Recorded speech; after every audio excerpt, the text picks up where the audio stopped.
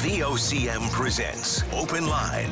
The opinions expressed on this show are not necessarily those of the station. And now your host, Patty Daly. Well, all right, and good morning to you. Thank you very much for tuning into the program. It's Tuesday, June the 27th. This is Open Line. I'm your host, Patty Daly. David Williams, he's the producer of the program. You'll be speaking with David when you pick up the phone and get in the queue and on the air. So, if you're in the St. John's metro region, the number to dial, 709-273-5211. Elsewhere, it's toll-free long distance, 1-888-590-VOCM, which is 8626. Well, most people, maybe people take it for granted around here, but to get out on one of the notable whale tours, well, on a boat, whether it be Gatheralls or O'Brien's or Mussels or iceberg tours, it's great. But the whales are in St. Vincent's. Dave, have you ever been out to St. Vincent's to see the whales in action? It's truly extraordinary. For everyone who's done it, it is mind-boggling just how close you are to the whales. You can smell them. There's a steep drop-off just off the shore, so consequently they get in really close to feed. So do yourself a favor, if you have the opportunity, the capacity, and want to burn that amount of gas, go to St. Vincent's, check out the whales. Just saw a video this morning which prompted that comment. Okay, quickly before we get into the news. So I heard Brian Medore talking about the NHL awards that were given out last night. And for folks who watch the NHL throughout the regular season in particular, just marveling at Connor McDavid. I mean, he is by far and away the best hockey player in the world. And you know, last night, of course, he wrapped up his third heart as the top scorer in the league with his 153 points, which is only one more than Phil Esposito back in 1971. But inside some of the records, you know, records are made to be broken, but some records are never going to be touched. Just look at the NHL career numbers, or not career numbers, the regular season scoring tallies. Inside the top 15, and McDavid's season at 153 is 15th best season, highest tally of points in the history of the National Hockey League. Inside the top 15, there's only two people on that list who aren't named Gretzky or Lemieux. That's Steve Yzerman, who had 155 points back in '89, and McDavid, of course, at 15. Talk about the records. Gretzky has the four best regular seasons. The top of the list is 1986, of course, with these 215. Forget it. So 215, 212, 208, 205, and Lemieux came up at just 1 point short of the 200 mark back in 1989 as well. So I just thought that was awesome.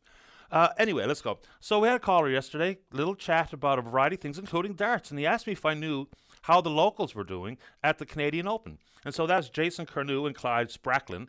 They finished second in the team event. Good showing for sure. If you happen to know how they did yesterday in singles, just send it along, because someone actually sent me an email overnight saying, please do find out how the lads did in the singles. And I couldn't find it, but if you can share that info, let's go. So school's out. You know, there's always an opportunity to do a little review of the school year inside the K-12 system. But just something that, you know, I don't know how much attention it gets, is just think about it. How dire it must be for some students when there is no opportunity to go to school, take advantage of the Kids Eat Smart program or their school lunch program, and consequently may indeed be missing meals simply because school is closed. It's remarkably sad.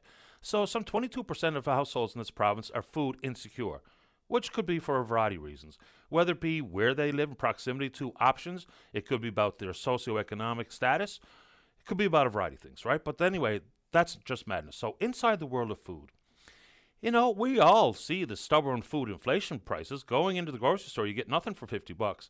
But here's some here's some different contexts inside the world of food. So there's an organization called the National Zero Waste Council, and they have a look at household food waste in Canada. And these are numbers from 2022. Remarkable stuff. 63% of the food Canadians throw away could have been eaten. I guess that doesn't go on to further elaborate on that front, but you have to imagine that people are still really playing by the best before date. And on some products, whether it be dairy or otherwise, I get why people are like that, and I'll admit freely that I'm like that. But the food industry is not doing us any favors. You know, the best before is extremely misleading. It doesn't mean the food is expired. It might not be as nutritious or as tasty a couple of days after the best before, but it's certainly still able to eat it. So whether it be labeling or these best before date issues, the food industry, look, they got us right where they want us because we all have to eat. But that's remarkable. 63% of the food thrown out could have been eaten. Some more numbers for your consideration. The average Canadian household, that amounts to 140 kilograms of waste per year, which has a cost of in and around $1,300. As a whole, we throw away 2.3 million tons of edible food each year, costing Canadians $20 billion. In terms of Well, all foods are being wasted. But based on weight, the most prominently wasted foods, vegetables, 30%. Fruit, 15%. Leftovers, 13%. Bread and bakery items, 9%. Dairy and eggs, 7%. Here's some context that'll really blow your mind. Okay. For perspective, every day in Canada, we waste 130,000 heads of lettuce, 1.3 million tomatoes, 2.6 million potatoes, 650,000 loaves of bread, 1.3 million apples, 640,000 bananas, 1 million cups of milk, and almost 500,000 eggs. Remarkable stuff, With the prices and stuff, I'm the leftover king. I really feel terrible going to the garbage bin with leftovers, so we do all we can. I cook too much all the time, I suppose, which is why I am the leftover king. But can you imagine that? All that amount of waste, $20 billion worth of food that could have been eaten each year, ends up in the landfill? Anyway, you want to take it on. Let's do exactly that. Also, Mike Gatherall from Gatherall's Tours was on with Ben Murphy this morning on the VOCM Morning Show, talking about how the season's gone so far and prospects for the rest of the tourist season. He did go on to reiterate a point that's made in some corners, and I think just based on what I hear, what I read, and the emails I get, Mike's in the minority, but I'm with him. It's the whole concept of how easy and expensive it is to get here. So he's going on to talk about the fact that the St. John's International Airport Authority is indeed working towards more direct flights internationally. You've heard the story before. So inside the most recent budget, $1.5 million, which will go nowhere near attracting the kind of routes that Mike Gatherall and Mr. Hogan at the Airport Authority or John Steele or other people in the business community and or the tourism sector, because if we don't get this right, we're going to be left behind. I know this sounds ludicrous to offer guaranteed revenue to organizations or companies like WestJet or Air Canada who, again, are not doing us any favors. Certainly not in this province. In Saskatchewan, the government has gone forward and guaranteed revenue for WestJet for a direct flight in and out of all places, Minneapolis. What the attraction is to Minneapolis, I'm not really sure. So at the international airport here in St. John's, there is year-round international flights to St. Pierre-Miquelon. Not a huge impact. There are seasonal direct flights to Florida, Mexico, Jamaica, Cuba, and the Dominican Republic. That really feels to me like pleasure travel opportunities for us. Now, of course, residents or citizens of those countries could indeed choose to be part of that direct flight coming back to Canada and back to Newfoundland and Labrador. But what do you make of that concept? I know, again, I'm in the minority here thinking it's a good idea. But when we talk about a sector of the economy that we do rely on, some 20,000 people work in the hospitality sector. And yes, if there's an opportunity to grow those numbers, money that comes into the province from out of province or out of country has a much bigger impact than me and you circulating our money where we live. We know that international travelers or visitors from outside of province will spend at least 3 times more, so says hospitality in Newfoundland and Labrador, than those of us who taking a staycation, for instance. Then you look at the prices everywhere. So I'm going to go visit my sister. Hotel accommodations in Toronto have doubled since 2019. Doubled. The airfare that we all see when you book a flight, whether it be for business or pleasure or to visit family or whatever the case may be, it's out of control. It's punitive. It's absolutely prohibitive for many. Will this result in a crash in pleasure travel? We cannot see the tourism sector get battered any worse than it was during the pandemic, but it's being priced out of many people's reach. So you want to take on travel? Let's go. A couple of interesting on-the-ground travel routes. And, of course, with this province, we have such a rich aviation history. Earhart, Alcock and Brown, which we could capitalize more so if you ask me my opinion on it. But anyway, let's go. You want to take it on? Let's go. All right, just with ground travel. For the young fellow who was doing 157 kilometers an hour in a 50-kilometer zone, we'll talk about impounding the vehicle and he'll pay a big whopping fine and what have you. But this is far too common. I mean, every time we see these types of stories, I'm sure it drives you mad. For me, knowing that my wife and my children and my family, my brothers and sisters and nephews may indeed be on the road while someone like that is gone haywire behind the wheel, what should the penalty be? Sometimes punishment may not be the deterrent that some people think it is, but if, for instance, this young fella had his license suspended for, 5 years, you maybe keep him off the road anyway, but that one drives me. And if you're in either Mount Pearl or Paradise and you're driving around where those speed cameras are and you've gotten a letter, wonder how you react to it, or whether or not it will keep your foot a little lighter on the loud pedal, as they call it. So the speed cameras are one thing. This is an interesting concept that was in the province of Quebec. A small community, a small city called Brossard is on the south shore of Montreal. They were piloting this project, and this is an interesting thought.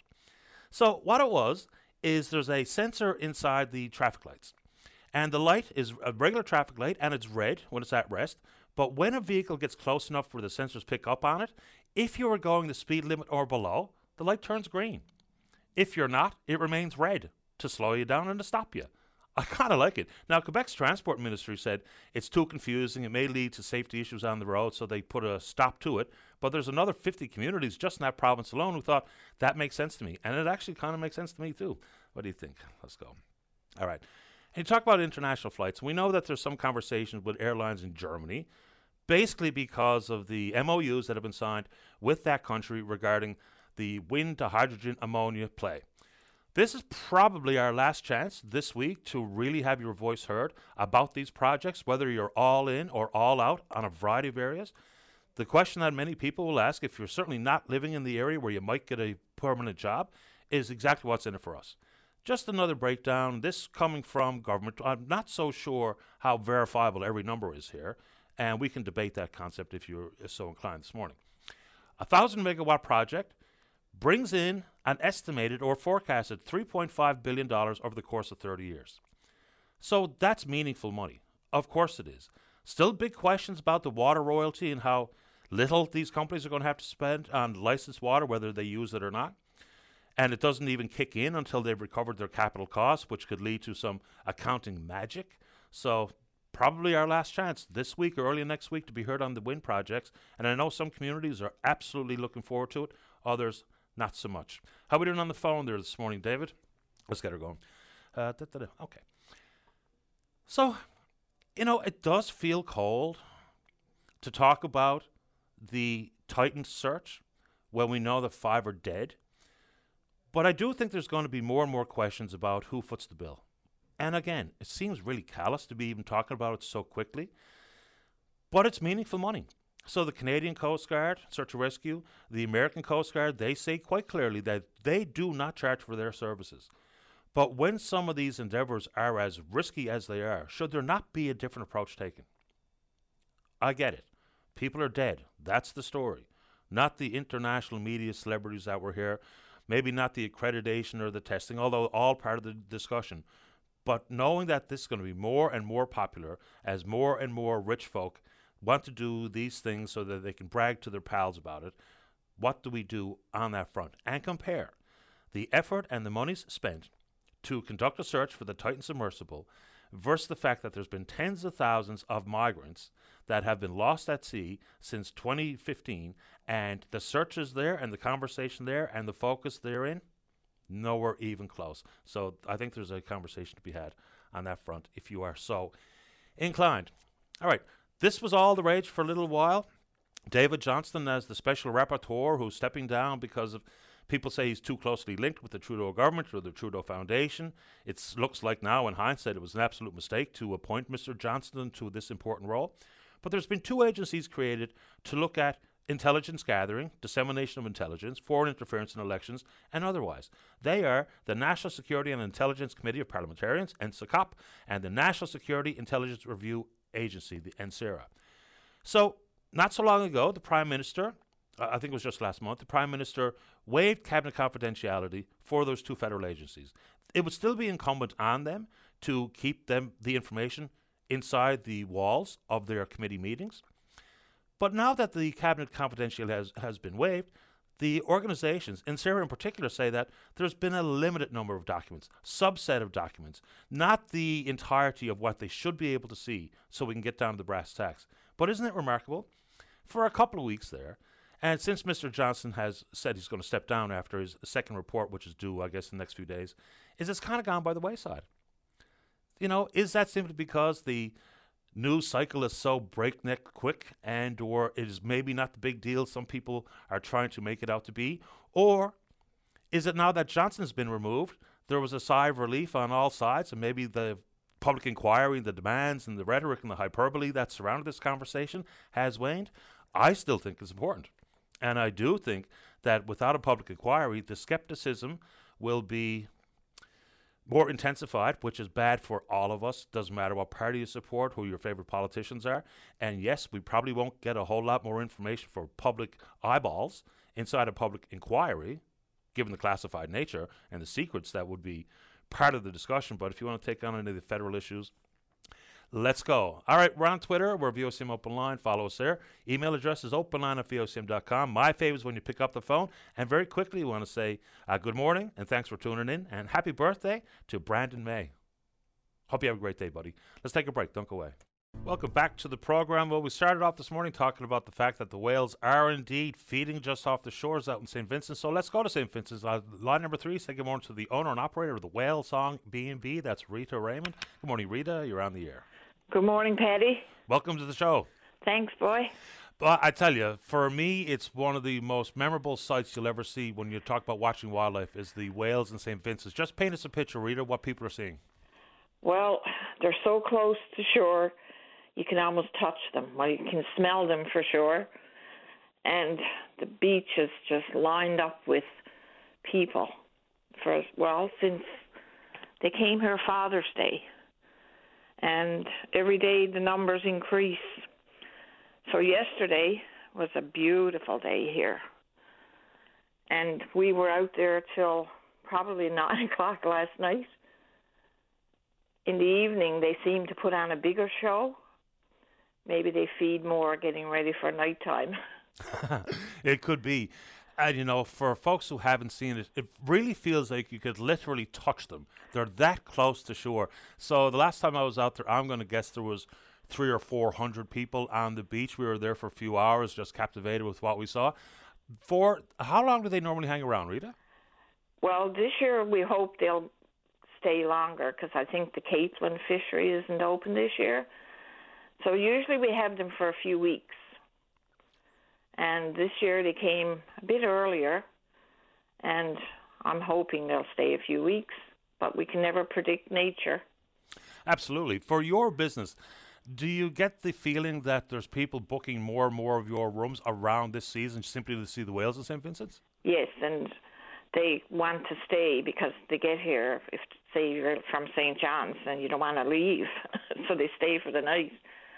The only thing is, a lot of people have rooms booked because they know about St. Vincent's and they know about the whales and they know what time of year to be here. So they book in January. And how about the rest of the season for your operation? It slows down a little in August. May this year was busy. June was really busy this month. And July looks like it's going to be busy as well, which is a good thing. Absolutely. And for most B&Bs, Airbnbs or otherwise, you know, you'll have your guests very likely sign a book to say they'd been there, maybe leave a comment about their experience at the Whale Song B&B. Do you do much in the way of tracking where all your guests are coming from? I have a good idea. The majority of our guests are from Ontario. This year we haven't seen too many Europeans. And since COVID, I find there's a decrease in the United States guests. So Canadians are coming, and more Newfoundlanders are coming here to St. Vincent's. A lot of people didn't know about our secret, our whales, the best-kept secret in Canada probably on our beach here. But it's starting, because of social media, more and more people now are aware of the whales here. And so they should be. And as everyone knows, I have a soft spot for St. Mary's Bay, so I'm always happy to promote what's going on out there. Anything else you want to talk about this morning, Rita, while we have you? Well, this is the concept. You sit on the beach. It's free. It's the best experience you'll ever have in your life. And, yeah, just come and enjoy. And now that all the highway work is completed, it's even better. Yeah, it's not too bad driving this route, especially become Route 90. Mm-hmm. And it's not that far from St. John's. People think we're like 3 hours away. It's an hour and a half. So we need more and more Newfoundlanders to get to know their province. I couldn't agree more. It was well into my adult years before I went back. Because as a child, we had seen the whales in St. Vincent's, but then it just left my radar. But the last time I went is absolutely mind-boggling experience, and I'll be trying to scoot out now before the whales are gone for this particular season. It's good to have you on, Rita. Have a great summer. Thanks for promoting us here. Anytime. Okay, bye now. Bye-bye. Here you go. Rita Raymond is the owner-operator of the Whale Song B&B, and she mentioned the capelin. Of course, that's what they're doing. The whales are in feeding on the capelin.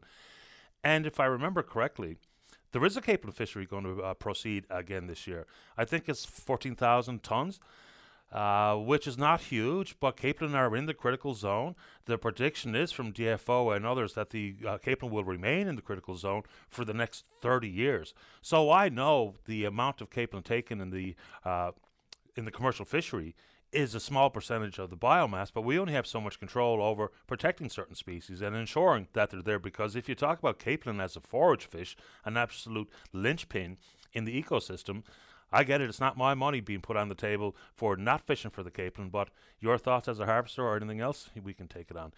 Let's go now to line number 2. Good morning, Karen, you're on the air.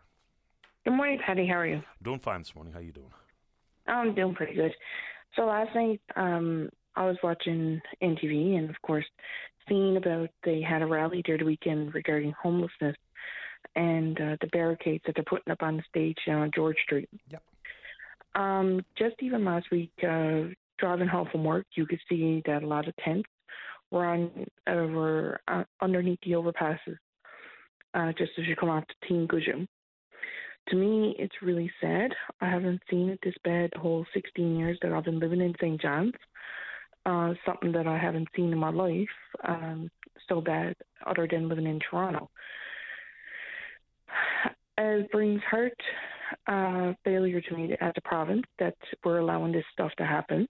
How the city can go ahead, they could pull up the bootstraps and they could take away shelter from people who really need it. The one thing that we all know is if you go on Marketplace or if you go on Facebook or Kijiji or whatever, you've seen the prices of rent is extreme. It's the worst I've ever seen. I'm a renter myself. We pay a fair, I guess, compared to some people. But when you look at the whole concept of rent, I really think that St. John's need to gather with the rest of the provinces and cities in this country and put a cap on the rent. The reason why I say that is we do not have enough places to rent, and people are now building up shop. They're buying the houses as investments, good on them, but they're charging enormous amount of rent, and they're renting it by the room. So now they're using it as a source of income. It's out of control. Now people don't even have a place to live. So to me, go ahead. I was, if you're a landlord, they would immediately say, look, the cost of buying a home, keeping it up to date, the mortgage rates, that everything has gone up so high that a cap on rent just might push us down another direction where there's some loopholes surrounding rent control. With establishing things as condominiums, or you're only able to lease them, or different things where the landlords do have options when it comes to their revenue stream. I would imagine the rental increases have indeed seen more profit for landlords, but I would think a lot of the rental increase has gone to the cost of just having a commercial property like that. But I know where you're coming from here. The issue. These are the private homes. Pardon? Like the rent. These are private homes that people are renting. Yeah. They're not registered as an apartment, like in a building. The apartment, yes, have increased their rate, but not to the extreme that one time you would get a 2-bedroom home, say in the east end of St. John's, for the $1,300 there last fall, and is now close to $3,000. So. Yeah. Tell me the big difference. What it is that now people are, like I said, are renting by the room. They're used to that income coming in. I see the prices of rooms, what people are charging. Some people are charging $8,000. Some people are charging $9,000. Some people are even charging $1,000 for a room. It's nonsense. There's no reason why the Newfoundland and Labrador should be so expensive to live in. And we got nobody to blame but our government. Our government is failing people. Our healthcare is failing us. This province in a whole is failing us. The homelessness issue, as someone who I've lived most of my life, I lived in Alberta for quite a while, but, other than that, just lived in St. John's. And it is a bigger deal than I've ever seen before. You know, and you hear from folks like End Homelessness St. John's or Stella Circle, they see more people than ever who are indeed homeless, and the whole concept of entire families being homeless. The rental issue is, you know, of course, price has to be considered, and the price of buying a home is out of control in this country, and it's different in different hot markets. I mean, the average price of a detached home in Toronto is over $1 million. Remarkable. Even some houses in and around where I live, they are asking money for those homes that is simply not worth it. But of course, my house is worth exactly what someone will pay for it.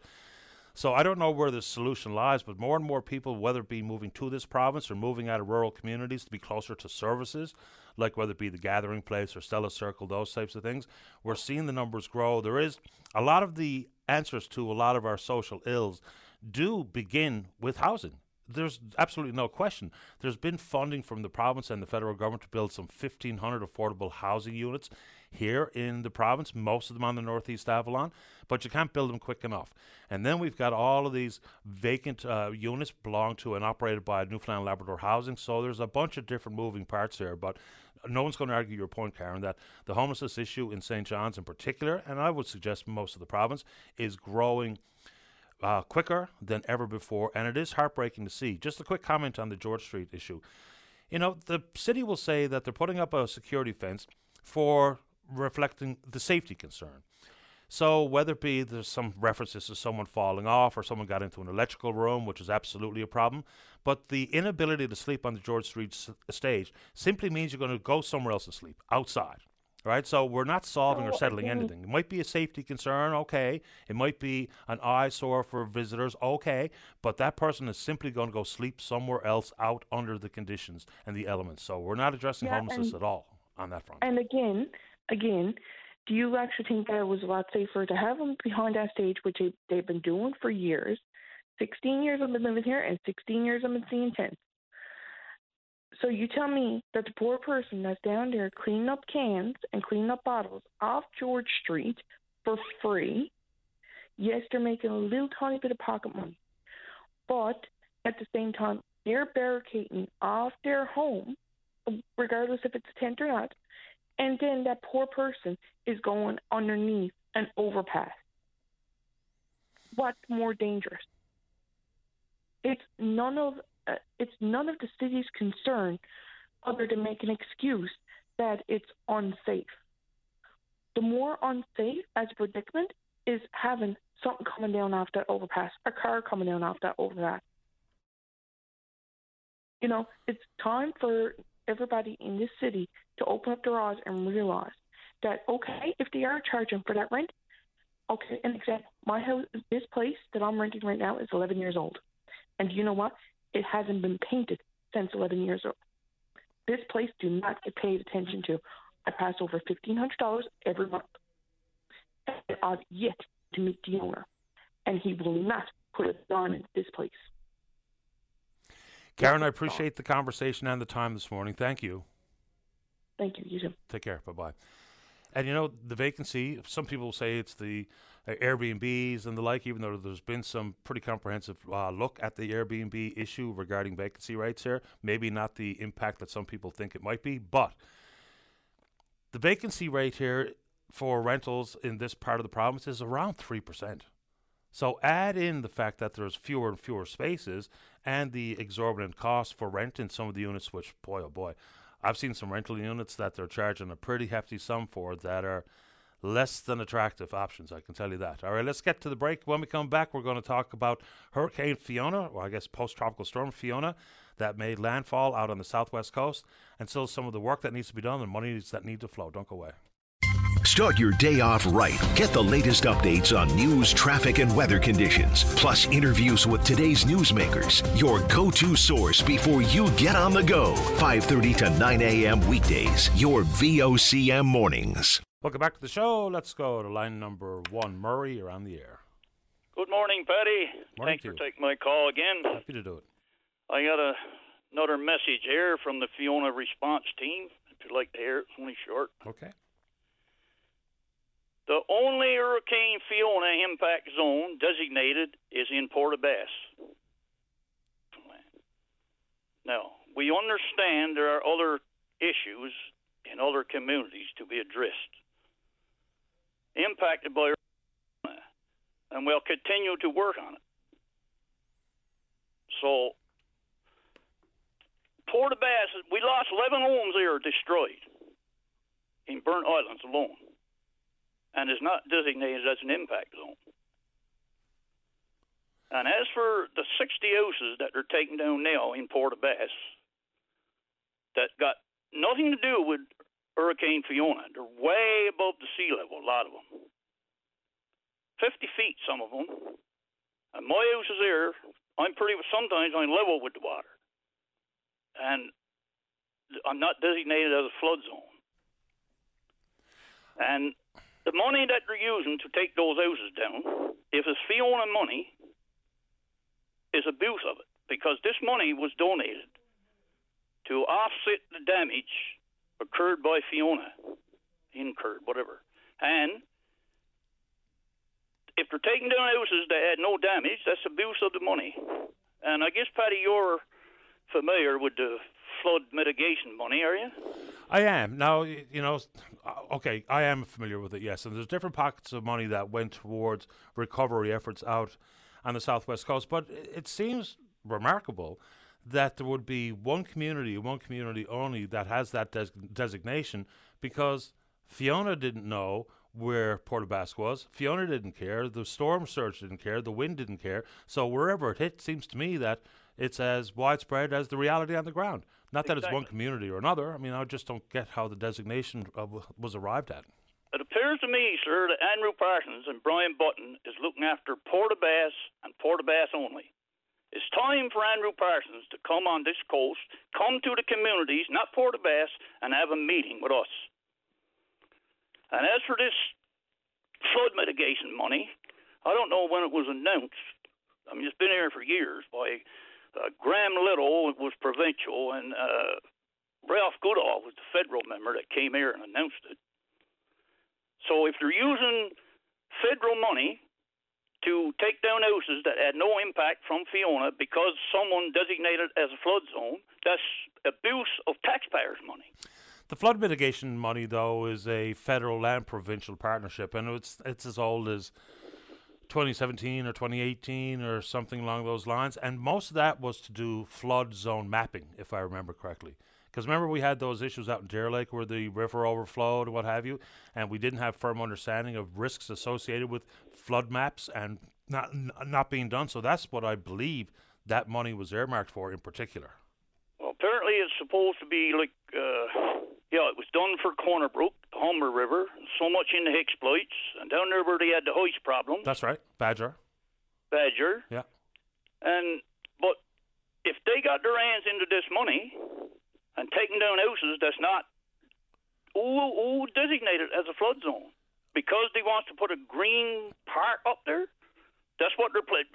Brian Button was on the news and said, we're going to put a green space here so people can come back and reminisce about their homes, their Pappy's homes. In the meantime, my house is there underwater half the time. And a good many houses around this, because we live on a highland here, Paddy, with a causeway out to it. We're lower than the rest of the community. And it don't seem like I can get anything done. I don't know. I went to a town meeting here last Wednesday, town council. That got to be the most incompetent group of people that I ever spoke to. I asked the mayor about this money, this flood mitigation money. I don't know. I asked the self-proclaimed engineer about the flood mitigation money. I don't know. And the deputy mayor told me, you don't know what you're talking about, Murray. There's no such money. But the flood mitigation money was not for actual cleanup after floods. If I remember correctly, and I'll have a look during the upcoming break, I think it was solely to map out flood zones. To map out flood zones and remove homes and property what is in the danger zone. Now, I don't know about the salt water. I guess it should concern flood. So, who got the right to designate this money to houses that didn't have any impact from Fiona whatsoever? And here in Burnt Islands, my house and other houses around here is going underwater. Every 2 weeks, Patty, I get water come in. Full moon, new moon, water in my basement. Washing in, washing out, under the concrete floor. Water runs in under the flooring, under the concrete floor, and where I had to tear all the flooring out, there's nail holes there, water squirts up through. So, if I'm not in a flood zone, I must have floating house. So I don't know what else to do. I don't know who else to turn to. And all I get from them is, someday, we're going to do something. It'll be too late when it's all gone here. This Corey Greeley told me, I was talking to him on the phone, he said, you should be thankful you're sleeping in your own bed. So, it's shameful. I don't know who else to turn to. I've called Paul Lane's office. He's on vacation. I called David Brazel's office. He's supposed to get back to me. Paul Lane's secretary is supposed to get back to me. So I'm just waiting to see if someone will call the Liberal government out in the House. Well, I'll find out exactly who's responsible for offering the designation of one community and one community only, because we all saw the pictures, we all heard the stories. It wasn't just Port aux Basques, which is why I continue to say the Southwest Coast, because yes, Port aux Basques was absolutely battered. No one's denying that. In that community alone, there's something in the neighborhood of 100 homes that are uninhabitable, but that doesn't mean Burnt Island didn't get walloped either. Murray, I'm going to find out the designation question in particular, and I wish I could point you to someone who could get you some relief or some assistance, but I don't know who that person would be. Okay, Patty. Appreciate your time. Thank you for taking my call. No problem. Catch you later. Bye-bye. Yeah, I mean, would that be the province itself that would be making that designation? Because it doesn't really jibe with the reality of what happened when post-tropical storm Fiona made landfall. Anyway, I'll figure that one out. Let's go to line number, or will I take a break here remotely on time, David? Okay, let's do exactly that. All right, let's check in on the Twitter box. We're VOCM Open Line. You know what to do. Follow us there. Offer your comments on whatever the conversations are, or maybe what the conversations should be. So a couple of people in the last few minutes have actually reached out to me talking about the fact that it's not looking good this year for Terry Riley and his annual Teddy Bears picnic. So apparently no sponsorship. Doesn't seem like there's much interest in trying to support what has been an uber popular event over the last number of years. I got to think it's got to be somewhere around 40 years that Terry Riley's been putting off this event. So if that's something that interests you, or you're looking to connect with Terry, or you think that you might have someone up your sleeve who could be a sponsor for the annual Teddy Bear Picnic, which is really popular, then you can connect with us and we can connect you with Terry. All right, let's go ahead and take a break. When we come back, carbon tax. Don't go away. Welcome back to the show. Let's go to line number 2. Good morning, Tom. You're on the air. Good morning, Patty. Good morning. I want to start by wishing everybody yesterday was Tax Freedom Day in Newfoundland and Labrador. That's the point when the average family actually gets to start having some of the money. That the rest of the time they've actually 51% of their income has gone to paying taxes.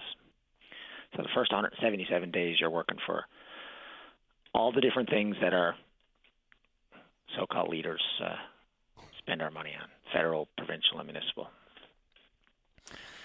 Yeah, that was in my head at some point yesterday morning, and I should have brought it up because that's something that every year someone, and it's the same organization, sent me that today is the tax-free day. Interestingly, and you go back to the beginning of the year, just how quickly, when you talk about the median income of Canadians and how quickly the top 1% make what is the median income for average Canadians, and they do it just about by supper time on day one. Amazing. Yeah. Anyway, well, it's our choices every day that feeds into their money. So, I think getting into the whole boiling frog analogy, it seems like, the temperature in our pot just keeps rising, and many are still relaxing, enjoying the warm bath. So the gentleman from Burnt Islands, if you read between the lines, I don't know how taxpayers wrap their head around this, but there's a lot of people in Canada who live in flood zones, whether that's, river valleys or along the coast. And if the taxpayer is going to be on the hook for making all the people whole who live in that situation, it's a massive liability. I can't even imagine how you'd even start calculating it. But it's a dangerous precedent to start anywhere doing it.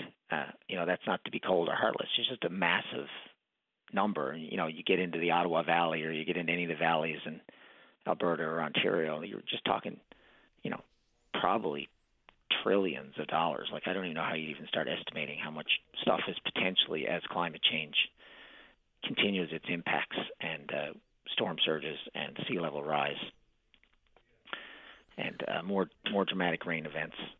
If they're going to start just giving people a check, it's one thing to give someone $250,000 in Port aux Basques. It's another thing to give someone $1 million in Ontario or Quebec or Alberta. But well, I mean, people move to different locations for different reasons historically. The issue about, it's going to become more and more difficult to get insurance from your traditional insurance companies. So 80% of federal disaster assistance over the last 20 years has been associated with flood damage. So when the money is flowing, I don't think it's a cruel or mean conversation to be had about where rebuilding takes place.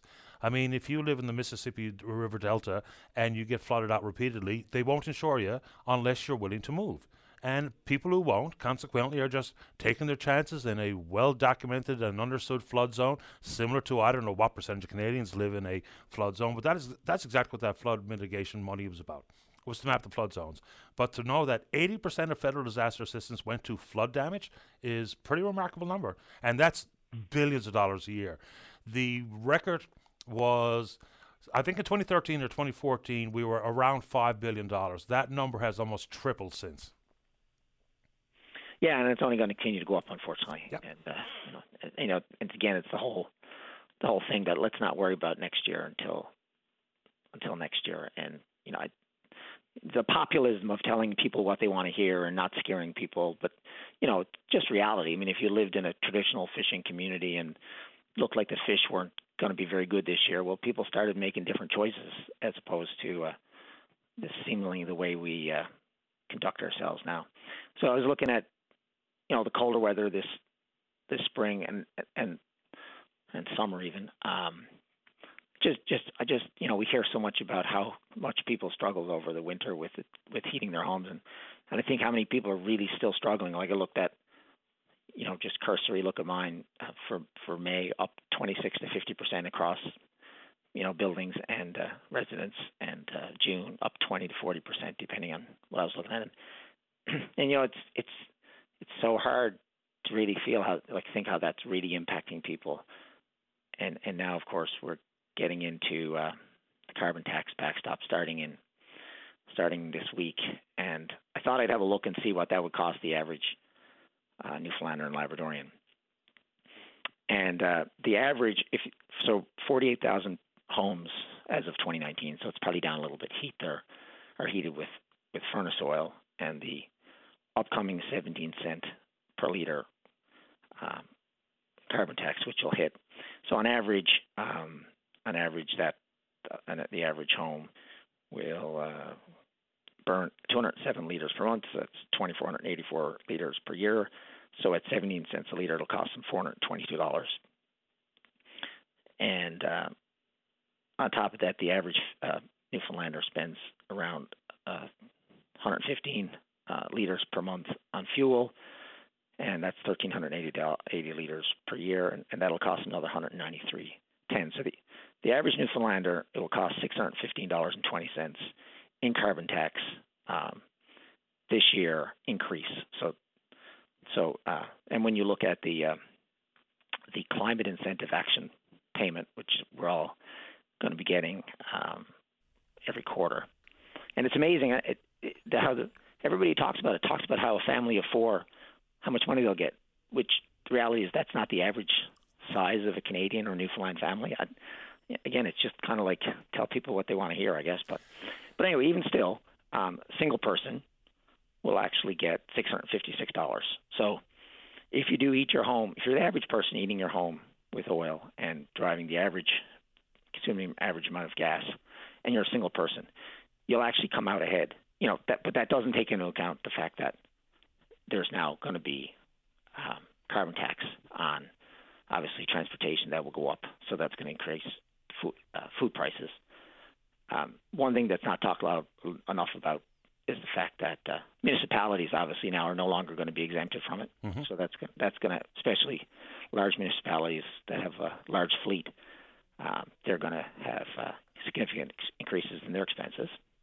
Now, whether they're going to get a kickback at them through the fuel, whatever they call it, the gas tax or whatever,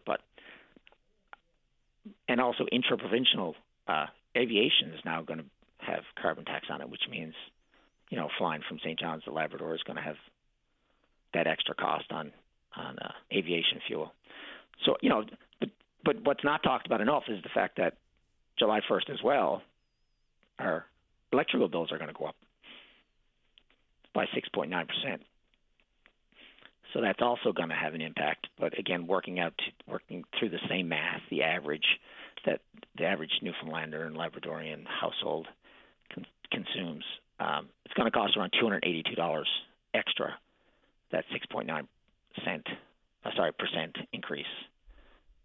Anyway, so a bunch of data, but it is the reality is that it is. But the climate incentive action payment does mitigate for the average Newfoundland and Labradorian, especially the ones who, because the poorer you are, generally the smaller your carbon footprint is, and the less fuel you generally consume.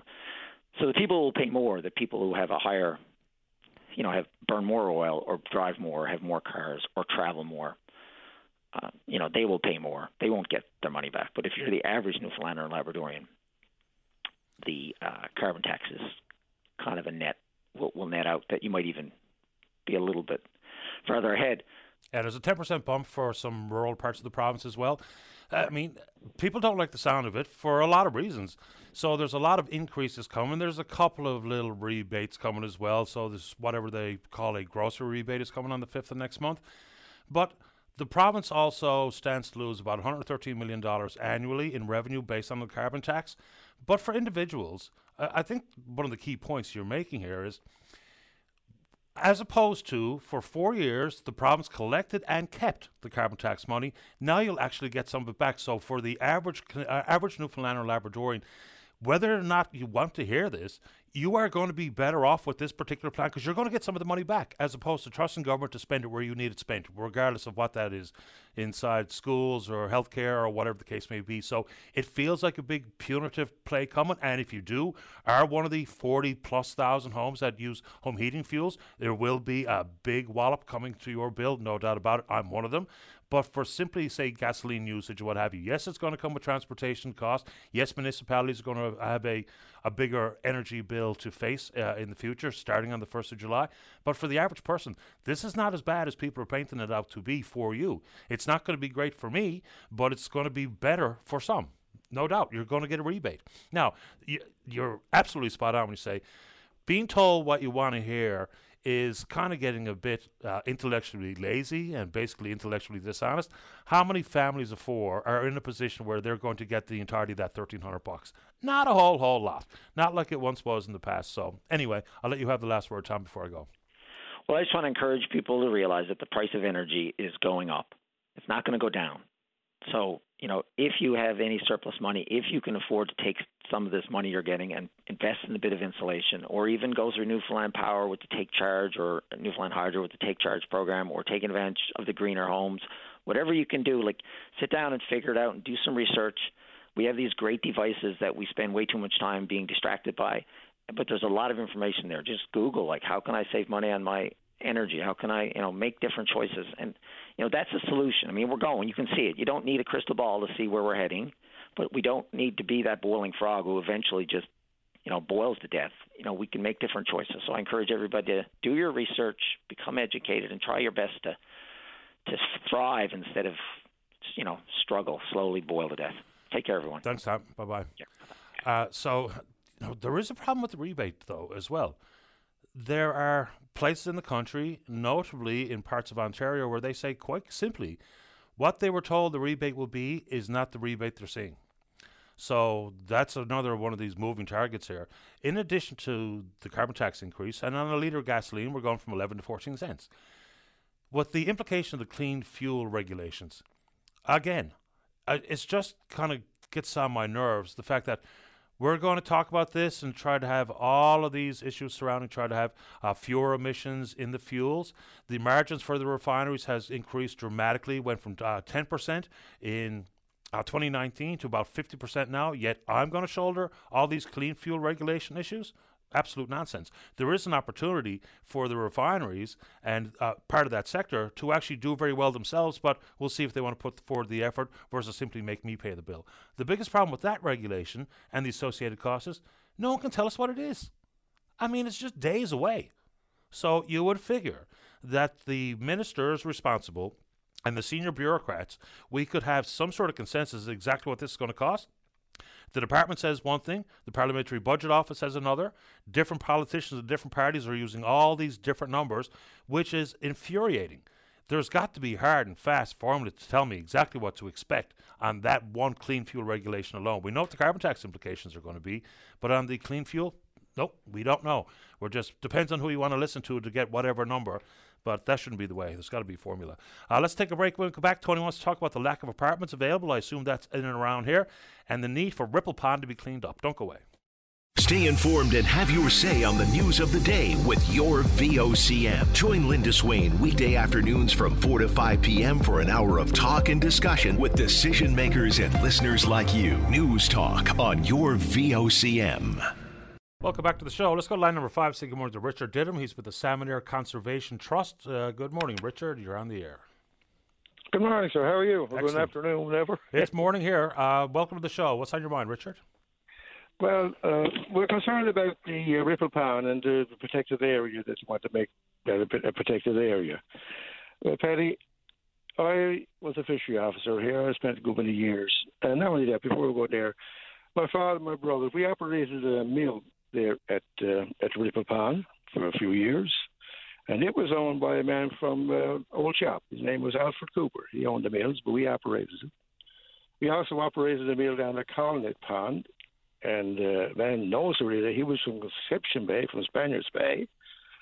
So we operated his mill. So we have a fellow from Trinity Bay and Conception Bay and St. Mary's Bay involved in that area, right?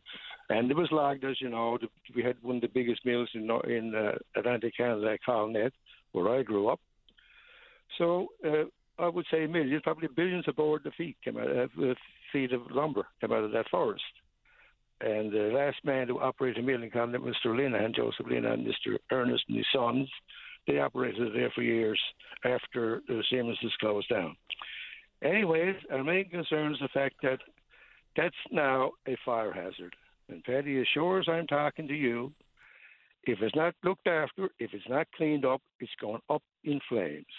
Hard thing to say. And the people around the Middle Gulf Pond and Ricky's Junction, all those areas around there, their cottages are not only the residents and cottages and so on, their lives are in danger. There's nobody right now on the island is physically fit to go fight a forest fire. If we had a fire on Salmon Line there right now, the people up at the depot right here by the deer park are not allowed to go put it out because they're not physically fit. So that's one aspect of it. Plus the water bombers, they're off somewhere else. Yeah, there's 4 active fires right now. Just 1 second though, Richard. So this is the fire load is what? Remnants from the mill, or is deadfall trees, or what is it? No, what happened, see, Paddy, years ago, everything was cut, was selective cutting. Like if you went to a ridge, anything there would make 2x3 or strapping, from that up to 2x12, whatever, was taken out. But the remainder that was left, like there was no clear cutting. Well, they didn't have the means to do it for the start with, no chainsaw. It was also all bucksaw and axe, right? So now the state that's all on the ground now because it's over matured. It's all on the ground. It's just a fire hazard. It's kindling. So here's what we got. We got kindling. We got the fodder to feed the fire. All we need now is the spark. That's the 3 ingredients you need. Now, we already had a fire out in Branch this year, believe it or not, out up the country in Branch. Now, you know what woods is in Branch. So it extinguished itself because it ran out of fire, ran out of material. So with the climate changing and so on, all the residents that from Markland, all around from Trinity Bay, Conception Bay, there's a danger if that catches on fire, which it will. I'm predicting that that's going to go on fire. There's going to be some serious consequences, and somebody should be held accountable. As a fishery officer, I've walked all that. I hunted it, I logged it, I trapped it, I fished it, and I know the country better than anyone out in Memorial University, or probably anyone around on the island, the Avalon here, because I spent a lifetime traveling that country. Not only me, but a lot of other people. Concern is, with the protected area, won't be allowed to go to Sigurd. You may not be allowed to use an ATV trail, make trails and so on. So I'm getting a lot of calls about it, saying, "Well, you should go on with Paddy Daly. You should go on with Paddy Daly. Let them know." Well, I'm on with Paddy Daly now, and I'm letting them know. We'll see what comes out of it. But the thing is, Paddy, it is. And by the way, I'm going to think of it now. If you're interested in coming in yourself and looking at this, I can be your guide. I'll show you what the danger that we're facing here. Is Ripple Pond just sort of... Not only there's all over the Avalon. I mean, the forest is destroyed. You know, it's dangerous. It's got to the point that we get the fire going here, you're not going to stop it. You get the right wind, look out. Is Ripple Pond by North River? No, Ripple Pond is not the headwaters of Colnet River. If you leave Colnet and go up Colnet River, for example, you'll come to Colnet Pond. Yep. That's the first place we had the sawmill. Then you go on from that, and you come up to the Ripple Pond. It's a long. If you look at the little map that they put out, they didn't name the Ripple Pond. I don't know if you've seen it or not. It's off to the left, up in the left-hand corner. There's a long pond there. And up at the head of that, we got what's called the northern branch and the eastern branch of the river. And that goes up into Ocean Pond there, up in that area, right? Okay. Almost goes to the Trans-Canada, the headwaters. And then below Colnet Pond, there's another river called the Back River. That water from that comes out of Big Pond, Red Island Pond, Leaky Pond, big watershed in there, an awful lot of water, and that flows into Colnet. So you got three major tributaries running into Colnet River. But the Ripple Pond, at the lower end of the Ripple Pond, we had a sawmill. At Colnet Pond, we had a sawmill. Well, we didn't have it, the fellow from Trinity Bay and so on. And the remains are still there. The old slabs, all that gear is still there. The old engine is still there at Colnet Pond, the mill engine. But that's our main concern is if you make this a protected area, and after it's made a protected area, then comes the conditions. You can't do this, and you can't do that, and you can't do something else. Does it include not... The main thing now, this should be cleaned up, and then look at protecting it. So if it was protected before the cleanup, does that mean you can't go in and clean up something in a protected area? Exactly. Really? The Nature Conservancy got this land bought across from here from Pratt. You cannot cut a stick on it. And if there's something over that you shouldn't walk on, that's growing, well, you're not allowed to walk on it.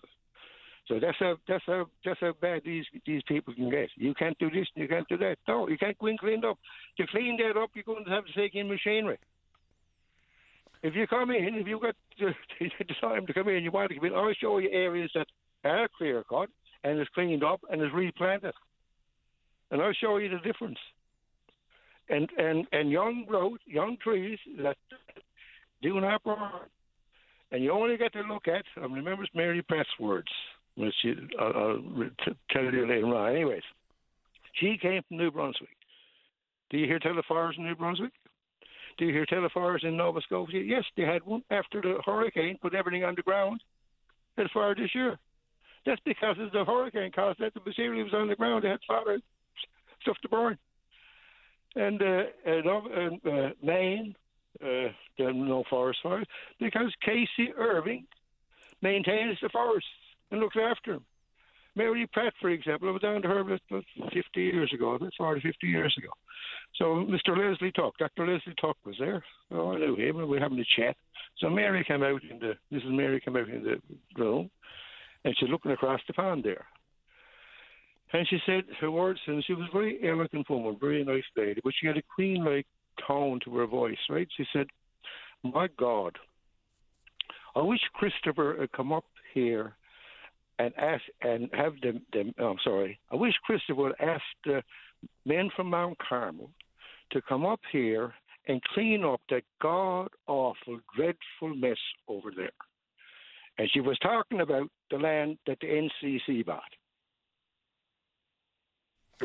We've had Andrew Holland from NCC on. I guess that's about 3 years ago. Yeah, I'm familiar with it. I guess we'll have to follow up with him about clean-up protocols after an area is protected, who should be responsible, whether or not it can be done. I've been insofar as Colnet Pond. Give us an idea what kind of landmass we're talking about that needs to be cleaned up, whether it be Colnet Pond or up in Ripple Pond. No, you can go out of it, right from Colnet Pond right on up, even below Colnet, but right down to Colnet. All that was lag bedding. That was all. There was millions of board feet came out of that. And it was never replanted. It just left there. And all the old stuff that was left over, the small trees and everything, they grew, they stayed alive for so long. Now they're dead. That's on the ground. You go in and put, you'll have to see. That's what I'm just invited you. You don't want to come, it's okay. But the thing is, you'd have to see with your own eyes. Those people from Memorial University never stepped foot on that. They looked at a map. Oh, this area needs protection. Yeah, right. Go in and look at it. I think the Premier and his minister should get aboard a helicopter and fly over it. And you'll see for yourself what it's like. There's a fire hazard. They're playing with fire. They are playing with fire and don't know it. That's the trouble. Go in and look at it. Well, I mean, fire prevention is more than encouraging people not to be reckless with their campfires or their cigarettes or what have you. Because when I lived in Jasper, working in the national park for a couple of summers straight, that was my job. Was in part of a crew clearing fire load.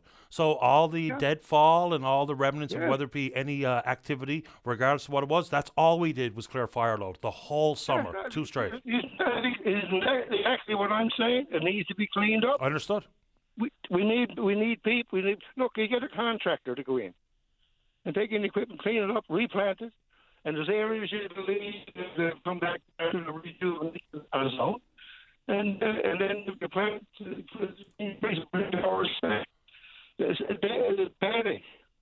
You have to see. That's why I invite you in. And I'd encourage them and the Premier, get aboard a helicopter. If you can get aboard a plane and fly over to Dublin to go over to to look for doctors and go to the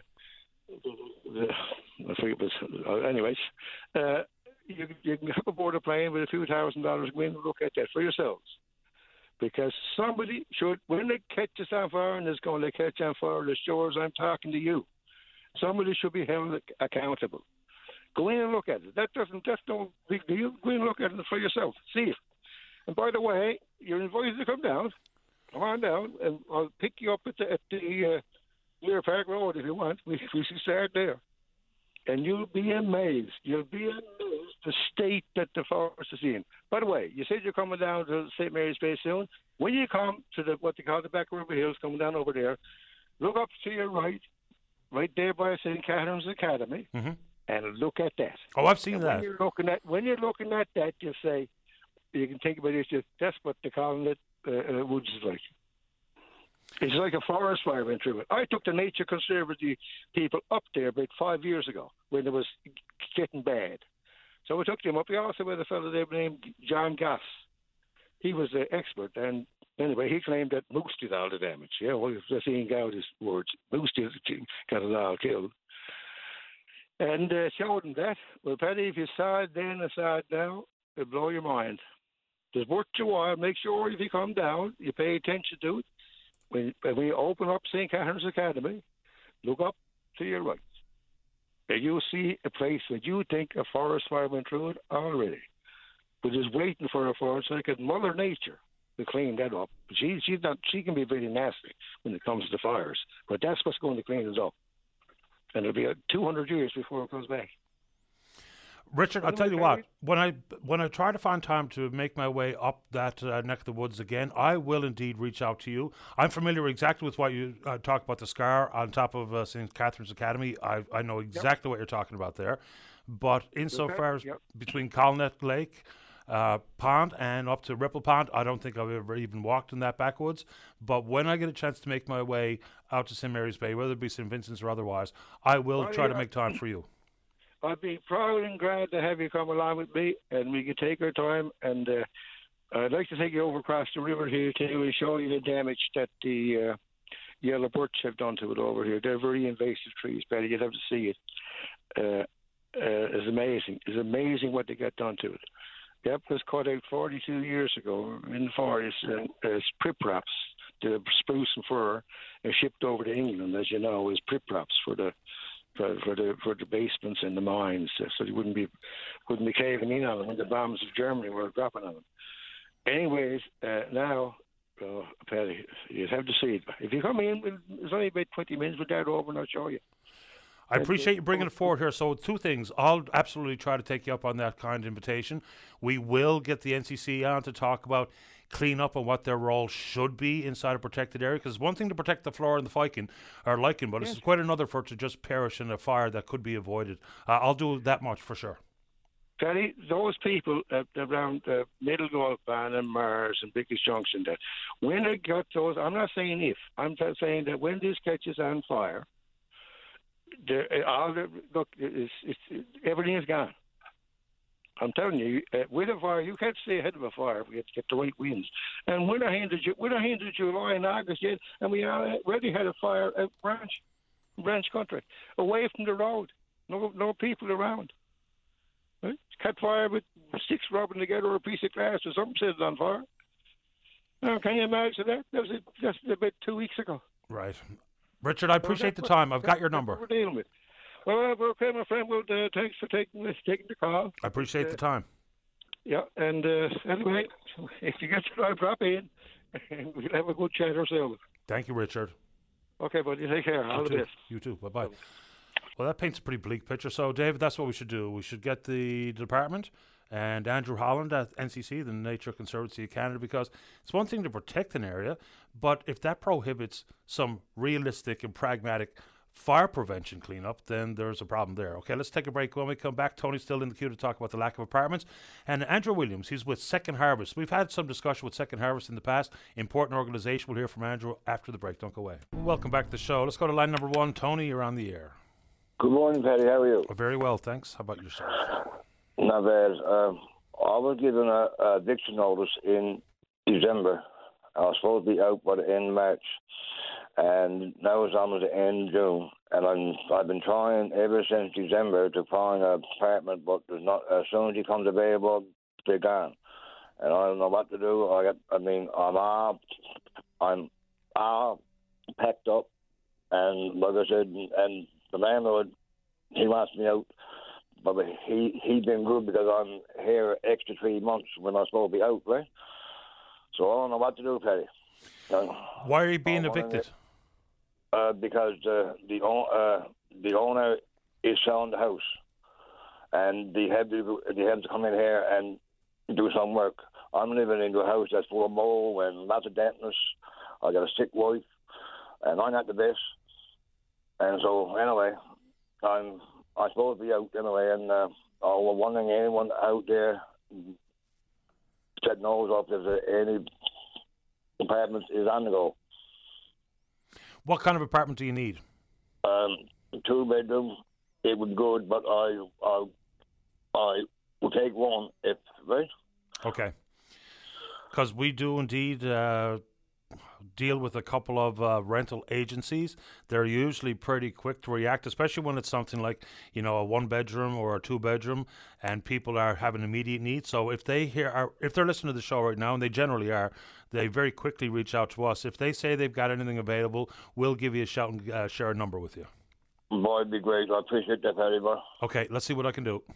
Thank you very much. You're welcome, Tony. Have a good day. Bye-bye. Bye-bye. Yeah, there's a couple of property management companies, a couple of the fellas at the helm of those listen, and every time we get a rental plea call, generally speaking, we're able to help try to sort folks out.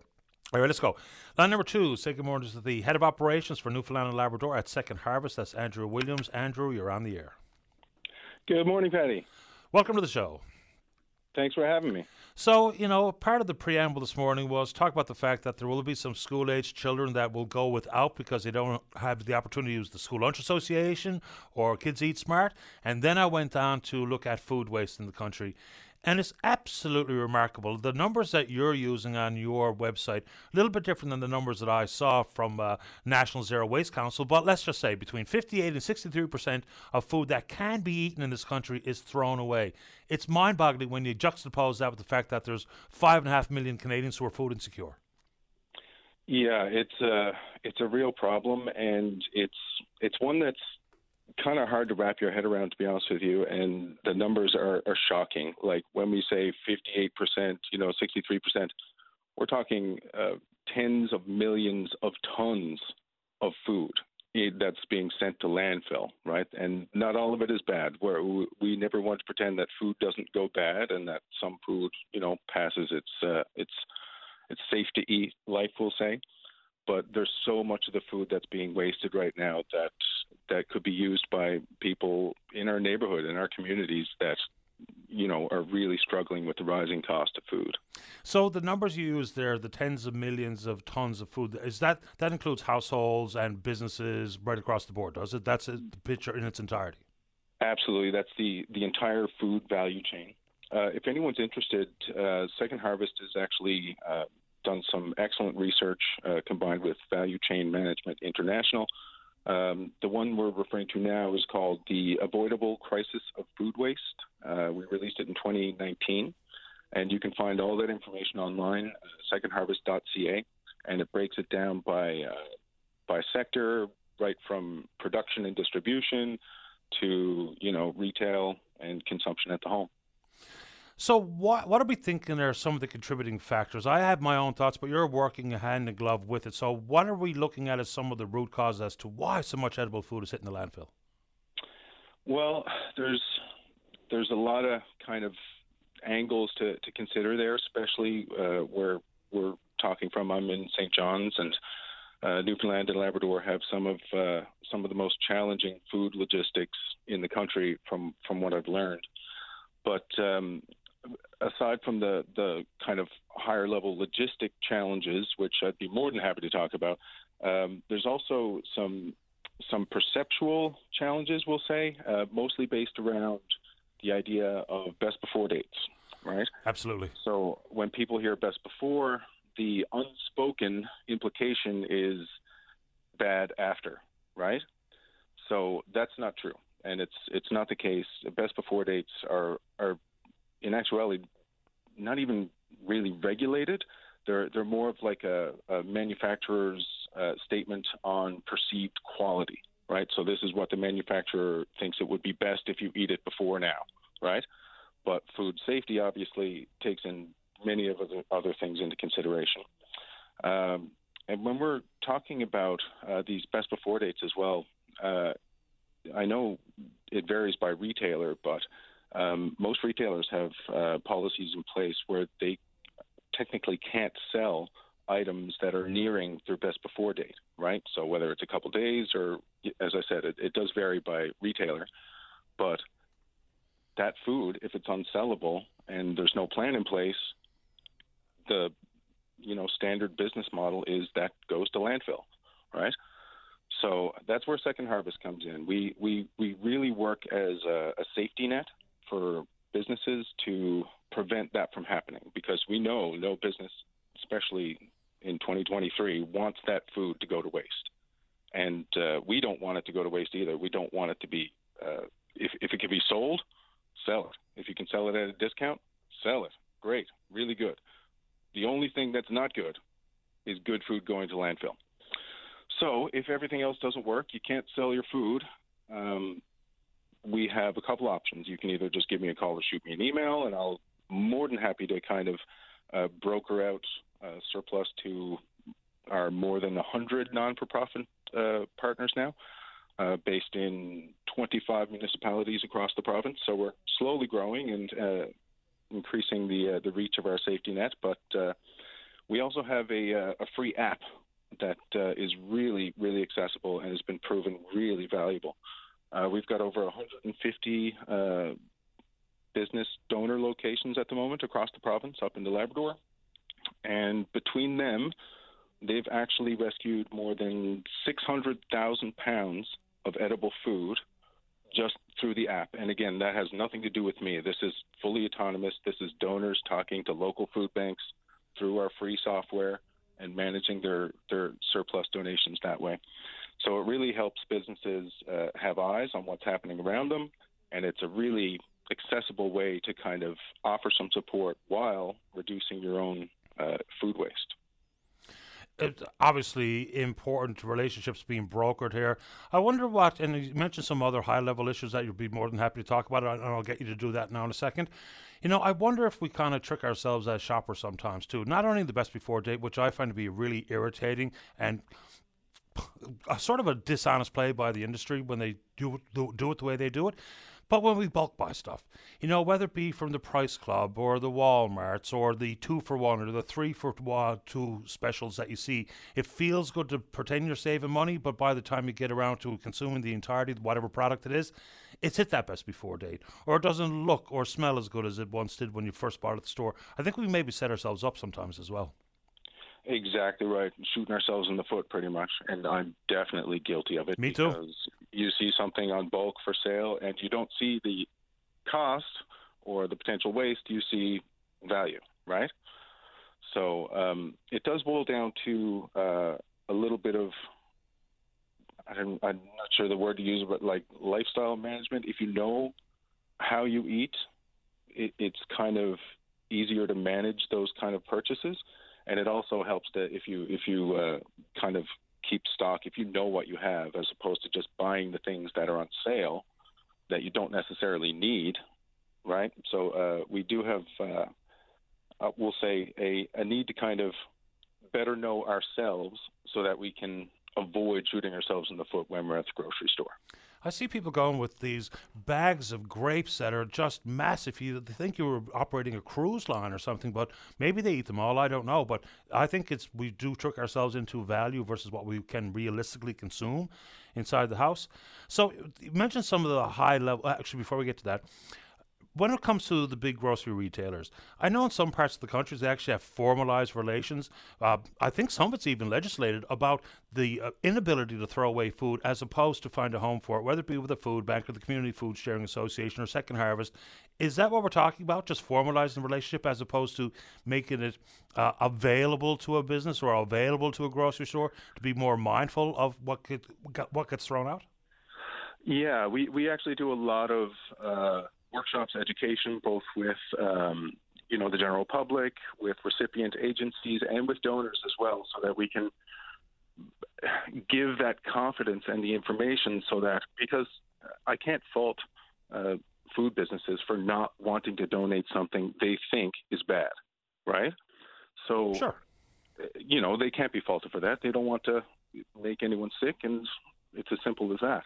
So what we do is we spend a lot of time kind of going through some of the timelines of what different food categories are how they hold up, we'll say, near their best before dates, and which don't, right? Because some meats and other things like that, there's really not that much wiggle room. But other things, the shelf-stable things, if they're stored and transported and handled properly, they could be good up to 6 months after their posted best before date, right? So we do a lot of work with donors to help them understand what is safe as opposed to what isn't. And we work with donors to help them understand the same thing, so that if they get an item that may be nearing its best before date, they know that doesn't mean they're getting bad food. They're just getting something that's nearing its quote-unquote highest quality life. How do you manage the logistics of getting that food from a business, a grocery store, or otherwise to any of these not-for-profits or food banks? The majority of it is actually managed by the nonprofits themselves. Like I said, the app is pretty autonomous. A food business signs up for free, and if they happen to have surplus on any given day, they'll post it in the app, and they can choose to either target a specific donation if they have a relationship with them, or they can post it just to the network as a whole. And in that posted donation, there'll be information about what items they have as well as the pickup window. So where they are, when is a good time to come pick it up, what handling equipment, transportation materials they might need. If it's, refrigerated, they might need a cooler bag or things like that.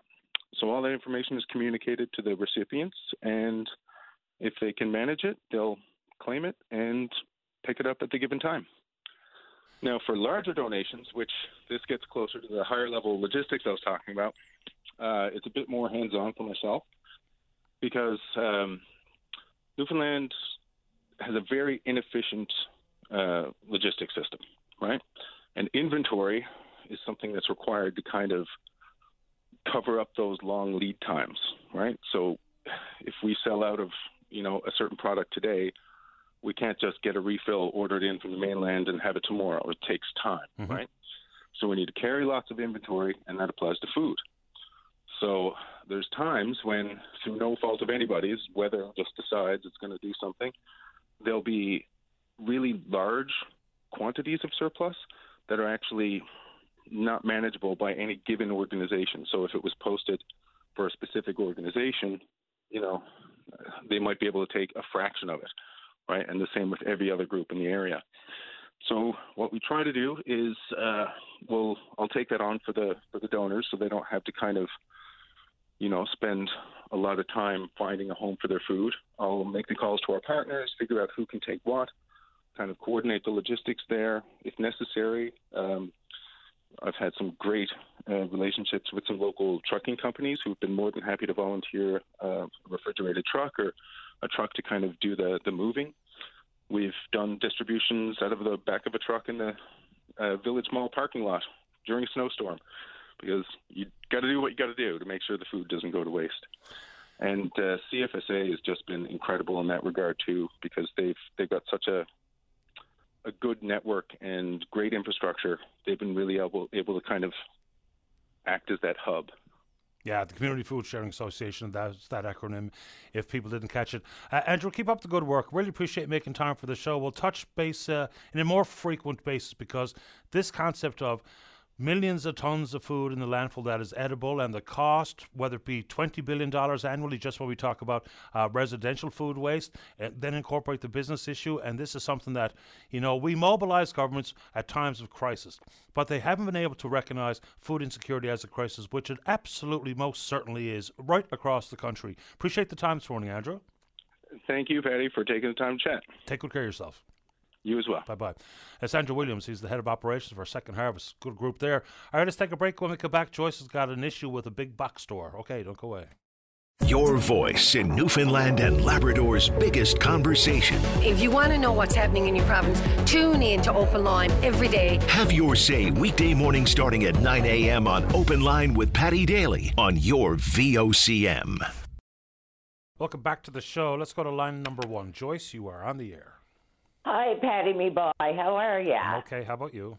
Oh, contrary and stressed to death. I dealing with a big box store for years now, and I have their MasterCard.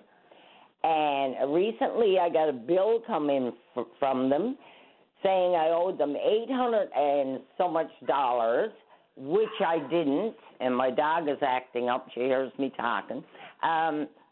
Anyways, I found the bills to confirm that I do my banking on phone. So I found the bills, and I got this fella on the phone, and he said he'd take out $415. Be good. And anyway, he did that for me, and he said it'll be cleared up when you get your next bill. Well, I got another bill, and it's saying I have installment plans, which is something I never, ever had, and I always pay extra, Patty, and I don't owe them any large amounts. And I got another bill saying I have an installment plan for 6 months, and I owe them $202.80, and I don't owe that. I thought I shredded all my bills. I went to the store yesterday to talk to the lady, and she said, get them to send out all your bills, but I thought I shredded my bills, and last evening I started going through my bills, and lo and behold, I found all the bills I need. to prove that it's paid. And I'm talking to this lady on the phone yesterday can I say the name of the store? I don't know what you need to do that for, but Joyce, what's the bill for? It's for anything you charge at this store on your MasterCard, and then I use my debit to pay it off right away to get my points, right? Wouldn't MasterCard have a record of what you spent? Well, they should. Right. But I have all the information in front of me, and I phoned in again this morning. The lady at the big box store gave me the phone number, a different number, and lo and behold, I ended up with the same lady I had yesterday. She picked up the phone. They said the call was going through and it'd be recorded. And I got the same one I was talking to yesterday, and she picked up the phone, and I said what I had to say, and she put it over to a survey, like how pleased are you with your service, and how this. Of course, I press 1 for everything because I'm far from pleased, and I'm stressed to death with this, and I can't get any action. Okay, I'm confused. So I thought I'll have to go to the talk show because who else, I'm a senior, who else are they doing this to? I didn't even know what it was, and when I saw 800 and something on a bill I had there last month, I thought, I got to call in and see what this is all about. Yeah, but so hold on a second though, Joyce. I'll admit to being confused. You're telling me the box store sends you a bill? Like if I go and use my credit card to shop, I get my bill from my credit card company, not from where I shop from. Well, I do this online, so I get their MasterCard bill comes in every month, right, to show what I put on my card and what I paid. Yeah. Okay? So I have all the proof of what I paid, and they're saying I owe them from, like, December of 2022 right up to May 13th. I mean, I have all the bills showing because as soon as I charge something on my MasterCard, I use my debit right away to pay it off. So it's not like I owed them anything. I owed them a small amount, maybe a couple of $100, but I certainly don't owe them the money they're saying. And I had no installment plan. And when I was in the store the last time buying things, I canceled the installment plan. And I told them I never had an installment plan, so one gentleman on the phone, he fixed it up and gave me back $400 and something. But in the next breath, on the other bill, is saying I owe him an installment plan from, it says, which is crazy, it says from April 19th to May 16th of 2023, I owed him $202. And I don't owe them that. So I'm wondering who else are they doing this to? And, I mean, they make billions doing this to people because they're a very popular store on Murphy Square. And everybody shops there, and I guess you know who I'm talking about. So I'm in a bad dilemma because this lady who's working there, when I phone in, she won't answer. She picks up the phone, and she won't answer. I wasn't ignorant to her at all. I told her, I said, you don't understand. I never had an installment plan, so where's this coming from? Why don't you call MasterCard? Well, that's who I'm calling. So, I mean, I don't get it. If you use your MasterCard, doesn't matter if it's used at the box store or at Canadian Tire or Costco, I think we're probably talking about, or Canadian Tire or at a restaurant or at the gas station. I'm not talking about Costco. Okay. Believe me, I'm not. I'm in corner. Look, I'm outside Cornerbrook, Patty. Okay, I don't know what store you're talking about. Well, I can tell you. Sure, go ahead, quick. Walmart. Okay, Walmart. So yeah. It doesn't matter where you use your credit card. The credit card company sends you a bill. They record whether or not you've made a payment, which you absolutely should be able to prove because you also have debit card records. Rewards MasterCard. It tells you how many points you got, what you paid, and it shows you what you bought. Yeah. So, and then it says your payment due date and amount you owe. And of course, I always pay extra, Patty. If I owe $400, I'll pay $150 or $200. I mean, I don't need this stress. And I'm not getting anywhere with this lady when I call in because she should be able to talk to me, and she's not doing it. She just put me over to a survey, which doesn't make sense. She just doesn't want to speak to me. So I don't know how to go about getting this done. because your hands are tied. And like I said, they might be doing this to thousands and thousands of people because a lot of people shop there. And I tried everything not to have to phone you, but I thought, well, if I got to, I'll have to go to Patty because you get action done. I don't know where we can start with a company like MasterCard or Walmart, which are two behemoths, but I don't really understand how this is... Yeah, but it's Walmart's MasterCard. It's by Walmart. Yeah, it's still just a partnership with MasterCard, though. Yeah. I appreciate the time, Joyce. I don't know if Walmart will respond to me, but we'll ask them. Well, I would appreciate it because this is a lot of stress. I feel like going to a lawyer, and if you win a case, you don't. They go for it, and if they win the case, fine. But if they don't, you don't have to pay, right? Understood. We will send a note off to the Walmarts of the world to see if they can help explain what your predicament is. Not your specific concern, but how they can't be easily reconciled about how much someone spent on their credit card, how much they paid it off with their debit card. Both companies, whether it be from the Royal Bank or BMO or whoever, they have distinct records of how much you've used your debit card to do whatever you do. I have all the bills here, Patty, showing it. I always pay. Always. Understood. I have good credit, excellent credit, actually. Well, that's also a very good thing. Joyce, I appreciate the time. I'll see if I can figure it out because at this moment, a little bit confused. Well, anyway, don't be confused. I'm confused, too, because of the stupidity of these places trying to rip people off. You take good care, Joyce. Good luck. You too, and thanks, Patty. All the best. Okay, bye-bye. Here we go. Let's take a break. When we come back, Jonathan's there to talk about food insecurity. Don't go away. Welcome back. Let's go to line number 2. Jonathan, you're on the air. Good morning, Patty. How are you? Doing very well. How about you? Not too bad.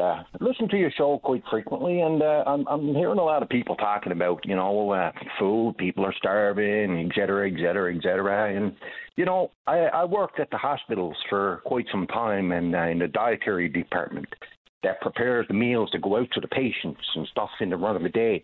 That all comes in, that's already prepared and comes in by contractor. At the end of the day that I could feed about 60 people that are hungry at the end of the day. There's no reason for people to be hungry because all this food goes in the garbage. All the food trays that be prepared by contracting and is all contracted out by a different company. At the end of the day, if the food tray goes to a patient's room and that patient got released 2 hours beforehand, that entire tray goes in the garbage. And there's no need for this. This has been going on. I don't mind saying it now because it doesn't work there no more, but I've been holding this for so long now since the pandemic and saying, I really like to be able to tell somebody about this. This is absolutely crazy. Why can't somebody in government, politicians, or et cetera, whoever looks after this stuff, come in and spend one day and see how much food actually gets wasted away? Sure, but it's a little bit of a different situation because you're, of course, talking about food that's already been prepared. So for someone to be able to eat that as opposed to it going in the garbage, you'd have to have a captive audience at the hospital who are waiting for whatever trays are not being eaten to go ahead and eat, or however one patient picked out a part of a tray or another. So it's a little bit different when we talk about food that gets thrown out from your home because, the best before date, or you don't think the carrot looks good anymore, or what have you, because you're talking about prepared food, right? Yes, it comes in. I've eaten it myself, Patty, in the run of a day. And, there's, it's sealed and it's a microwavable thing in the center that you put it in the microwave and heat up and it comes to your room prepared. Right down to juice packets, milks, cartons of milks, all this. At the end of the day, if there's 10 patients that have gotten released in the last hour, that's 10 meals that just goes in the garbage. Milk, butter, tea bags, coffee, food, whatever is on that tray, whatever that person ordered for that meal, gone in the garbage. And when I think about it, there's so many people out there like we talk about every day that are hungry, but technically our government is throwing away more money in food than they're actually helping people to survive with.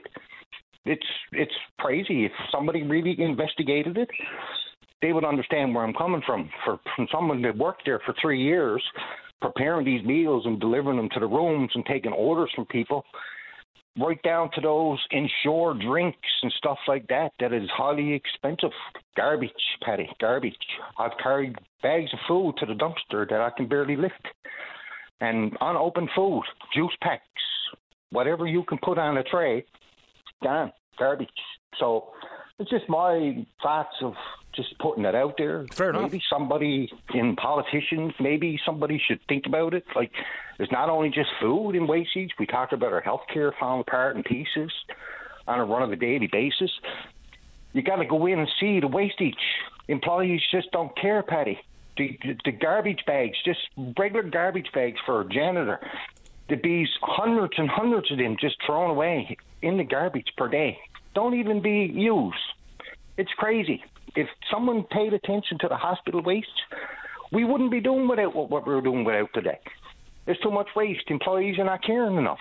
And I would never talk about it because I work there, but I don't work there no more. And I think it's time for it to get put out in the universe, for people to start thinking, like, how come it's costing so much for us to have health care? Because is more wastage going on in health care than it is actually providing health care? So that's just my little pot for this morning to throw it out in the universe, because I hear tell of hungry people every day, and I know these hungry people could be fed every day.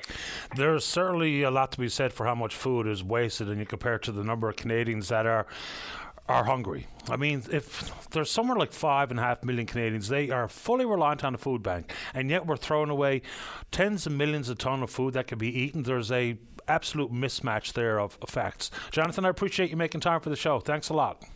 You're welcome, Paddy. You have a nice day now. You too. Bye-bye. Bye-bye. Yeah, I mean, isn't that really quite something? You know, how can both things exist at the same time? So a way to settle or solve, and I guess organizations like Andrew Williams and the crowd at Second Harvest, the Community Food Sharing Association, Big Business, and that app that he mentioned, I'm going to have to check that out, see just how that is working and what kind of impact it's making. Let's go ahead and take a break for the newscast. When we come back, still plenty of time to speak with you. Don't go away. Join Greg Smith weeknights at 5:45 as he chats with local musicians about life, inspiration, shows, and new music. Tune into Soundcheck, your backstage pass to the local music scene on your VOCM. Welcome back to the show. Let's go to line number 5. Good morning, Marilyn Faulkner. You're on the air. Oh, good morning. How you doing, Patty? Not too bad, thanks. How you doing? Oh, good. Just wanted to call and say congratulations to the 9 Newfoundland females that are off to Czechia this morning to play in the Canadian ball hockey. I've got a picture that you sent along to somebody. I'm not sure who it was, but I have a picture of all 9 proudly wearing their Team Canada garb, getting ready to head to the Worlds. Yes, they are. Terrific. Anyone belong to you, part of the 9? Yes, Renee Faulkner is there. She's on the far left. Yeah. Terrific. Do you happen to know the names of the others? I'd love to give them all a shout-out. Oh, absolutely. So we have Renee on the far left. Next to her is Ashley Haley, Julia Butler, Allison Thomas, Maggie Jones, Jamie Guy, Brooke Lannon, Cassie Drover, and Jenny Simpson.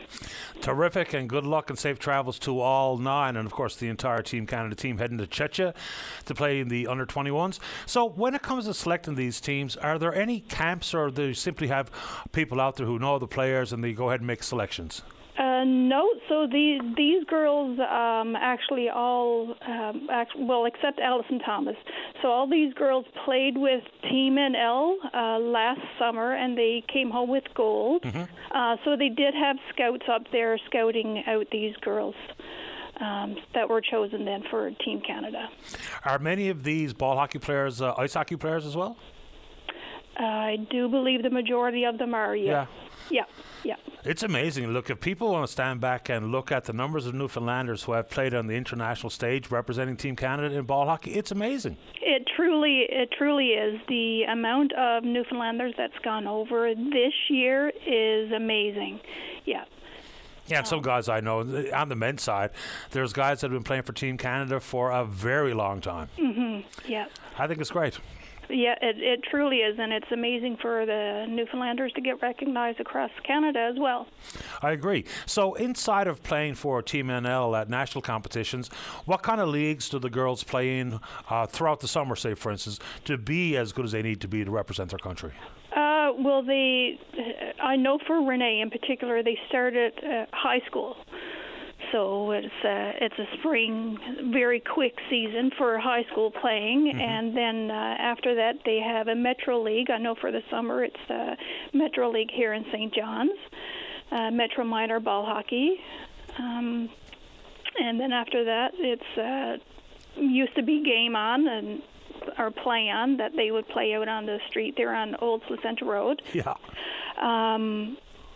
And then from that, they have the provincials that's hosted here by Ball Hockey NL, that's being hosted in July. And then this year, the actual nationals are here in St. John's. Oh, that's right. I actually knew that. Yeah. Yeah. So wonderful stuff. So how come you're not going? Oh, I'm going tomorrow. Oh, not tomorrow, sorry, on Thursday. Good for you. Yeah, we don't travel with the team. The parents normally don't travel with the team. I'm traveling on Thursday, so it's going to be an awesome experience for everyone. When does the tournament start? The girls actually start the 3rd, but I do believe the men start tomorrow over there.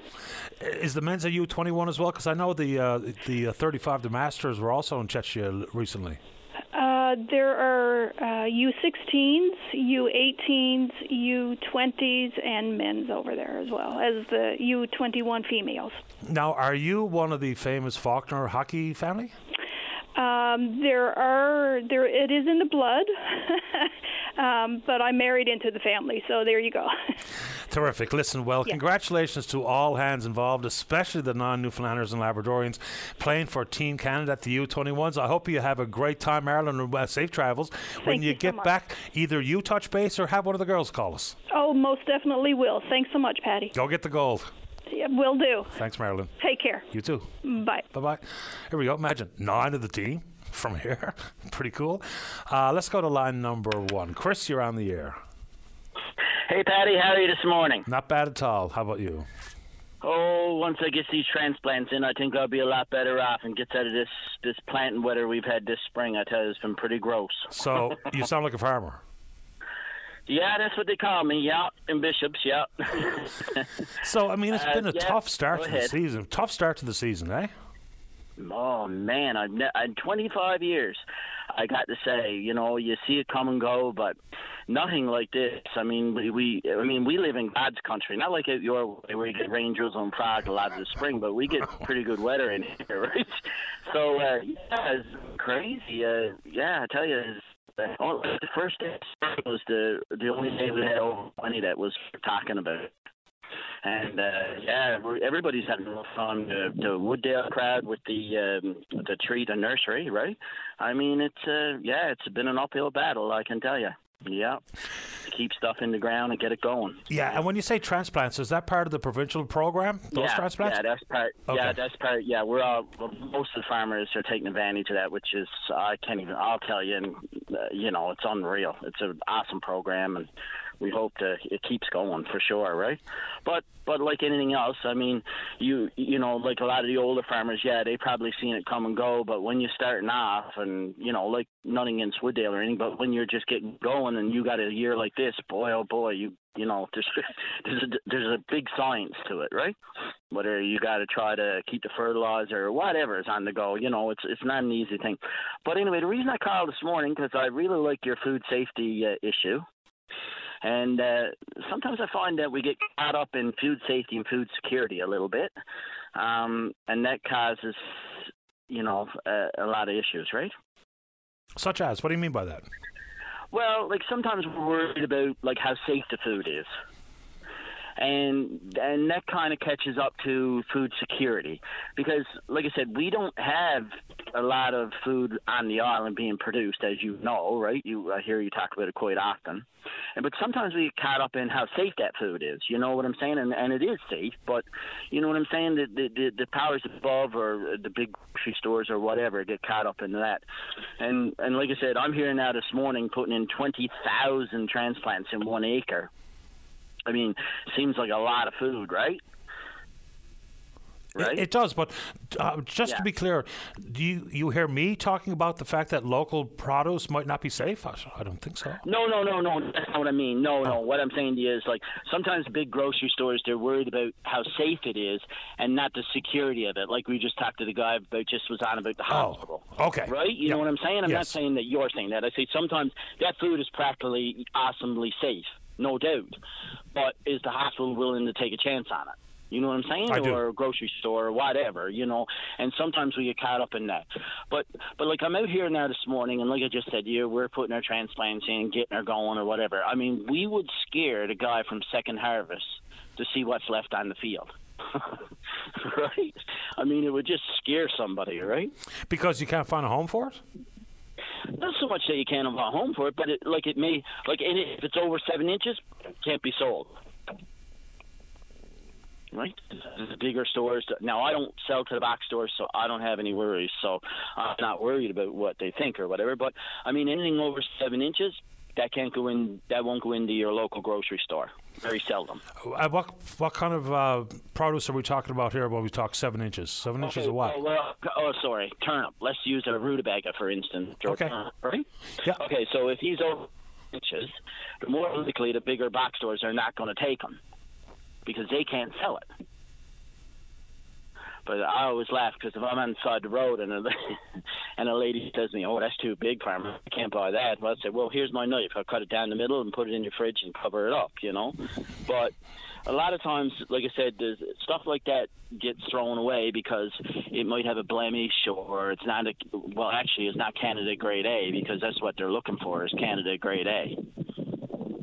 And is Canada Grade A simply about size, if we're talking about a rutabaga? Well, it's not only about size. It has to look like it has to have that roundness to it, and and I always laugh, because if you look in March, when we get desperate for rutabaga or turnip, I'll use rutabaga turnip for an example, right? Mm-hmm. So when you get, I've been at these meetings hundreds of times, and that turnip's so good, but he's all right in October when there's lots around, but when he's not so lots around, he's looking a lot better in March. You know what I'm saying? When he's got the roundness to him or whatever, right? It just boggles my mind sometimes, and I really don't deal with a lot of the box stores. I'm kind of on the roadside, and I do a lot of I'm the guy calling about the piglets the other day too. But so I thought we could feed the animals, that kind of thing too. So, I mean, this, sometimes an imperfect vegetable is attractive to me. Like if I go into the grocery store and see locally grown, I'll use carrots for an example. They're not perfect. Don't have a perfect taper. They're not bright orange like the ones we see imported. That's the ones that gives me reason for pause. I mean, just think about it. You grab a carrot out of a bag that's imported from somewhere else. You finish peeling them, then you look down, your hands are orange. As opposed to getting one from Leicester's or from your farm or anywhere else where it's tastier. It's grown closer to home, has a less of an imprint, and it might be somewhat deformed or not perfect, but it's better. Oh, definitely. But you look in the store carrots, and your listeners can vouch for this. Anybody who's grown carrots, I mean, they do come out somewhat with a lot of trouble coming out straight as they do. But most carrots are crooked or whatever, right? So, there's a lot of wastage on vegetables. I mean, it's just unreal, the stuff that is thrown away. The vegetable go ahead. I was going to say the vegetable transplant program, if people aren't aware, I don't know how many commercial farmers are using this service. Last time I read about it was something like 54 or 50 odd. It went from about 250,000 transplants when it first started out in Wooddale. And when you mention Wooddale, that's the Wooddale Centre, the greenhouse out there. Yeah. So now it's millions of vegetable transplants. Millions. Oh, yeah. It's great. We can go to that, but that's an awesome program, Patty. Can you imagine we're growing vegetable transplants in scientific greenhouses, right? That I would never be able to look at. I mean, they're literally they grow trees in the rest of the year, but they grow transplants in the spring of the year, which is a big deal, right? And it's unreal, that program is. I mean, I can't even. I mean, Jerry Byrne was great to set that up, and I'll give him kudos to that. Right? It seems like Jerry's a real mover and shaker wherever he goes. He was with agriculture crowd, and this worked, and now he's with the immigration crowd, and that seems to be working. And I don't know, but so without it, kudos. Without the transplants, so what would it mean for, I don't know, for yield? Because if you get off to a sluggish start to the season like we have this year, as opposed to getting these transplants which are ready to go, what does it mean for actually your yield coming from the crops? Oh, it's doubled. No doubt it's doubled. I can take these transplants and I don't have to be up 3 o'clock in the morning trying to make sure the heaters are going, and I can call these guys. I'll be in tomorrow morning. Okay, we'll spray them down, make sure they're all watered and fertilizer before they go in the field. The things that got to be done with them, right? Mm-hmm. I mean, and it's really nice that it's not a big cost, and that helps us, because then we can kind of put it, not all the time now, but most times we can put it on the market for for a half decent price. Where everything else in Newfoundland, when you change to agriculture, it's a lot of money, right? Because you got to look at, you're shipping in fertilizers, right? I mean, what was this year? $230 a ton for fertilizer. So that was, if I got 10 tons, that's $2,300 extra on that fertilizer that I got to buy. What kind of crop varieties are in the transplant this year? Because it's usually cabbage and onions and lettuce and broccoli and turnip. But what's in it this year? Do you happen to know? Yeah, I got my list here in the truck there now. Let's see. Okay, so we got cabbage, which is, we got 2 cabbages. One's an early, one's a late. We got rutabaga, some like you get early summer stuff. Yeah, you're breaking up, Chris, unfortunately. I'd like to hear that list, but yeah, that transplant program has proven to be quite a leg up for the farmers. Yeah, okay, so we got 2 cabbages, we got rutabaga, and onions. I can only half hear him, so I imagine the listeners can't hear him at all. Okay, sorry. Yeah, no, it's breaking up badly. But Chris, I appreciate you making time for the show, and good luck with getting the turnips grown to full maturity. All right, perfect. Thank you, Patty. I appreciate your program for sure. Appreciate your time. All the best. Okay, all right, bye. Yeah, I haven't seen the most recent numbers for this year, but no question, if you get something that has a better shot at growing to maturity during what are very short seasons here for those particular crop varieties that Chris was speaking to, obviously that's been massive success. All right, let's go ahead and take a break. When we come back, plenty of time to speak with you. The topic, well, that's up to you. Don't go away. Welcome back to the program. I did mention there that there is also this grocery rebate, right? A one-time bump in your GST that's coming out on the 5th of July. Questions have been asked as to if I owe CRA, whether it be with clawbacks on the CERB and or you have an outstanding tax bill, will they or can they take your grocery rebate? I've been told, yes, they can, and they likely will. Also, when it comes to these pending climate action incentive payments, the carbon tax rebate, there's also lots of questions out there about whether or not that's going to be clawed back if you owe a debt to CRA. Someone who's gone through this exact issue has sent me an email with some details they found out, so I'm going to share them with you because many of you are probably in this predicament. Okay. It's one payment per household, which is absolutely right. Unlike the grocery rebate, if you file your taxes and you're eligible for GST, you don't have to do anything else. You're going to get the rebate check, and that's everybody. But in the climate action incentive payment, it's a payment per household. That's it. So if you owe money to CRA, they will absolutely use that credit, that payment, towards your debt. If only one person owes money to CRA, you will not receive it. Let's say spouses who filed taxes at the same time, same method. Here's the problem here that this person experienced. Okay, let's say, paint the picture. The wife owes money to CRA, the husband does not. If they look at the wife's assessment first, the household is not going to get the carbon rebate. If they look at the husband's first, they will get the rebate. So it seems like a pretty willy-nilly way to go about it. If there are spouses file taxes at the same time and the credit is bigger or larger than the debt, you think you'd get something, but it should not come down to which person's tax filings they looked at first. I mean, is that a real legitimate way to realistically approach this climate action incentive payment? So the short answers are, if you owe money to CRA, you're not going to get your carbon tax rebate. If you owe money to CRA, you're probably not going to get the grocery rebate either. That's information we got from the feds themselves, but this one about the carbon tax rebate, that came from a listener via email, which is absolutely helpful. And then we had a gentleman on talking about food waste in the hospitals and got a note from a nurse.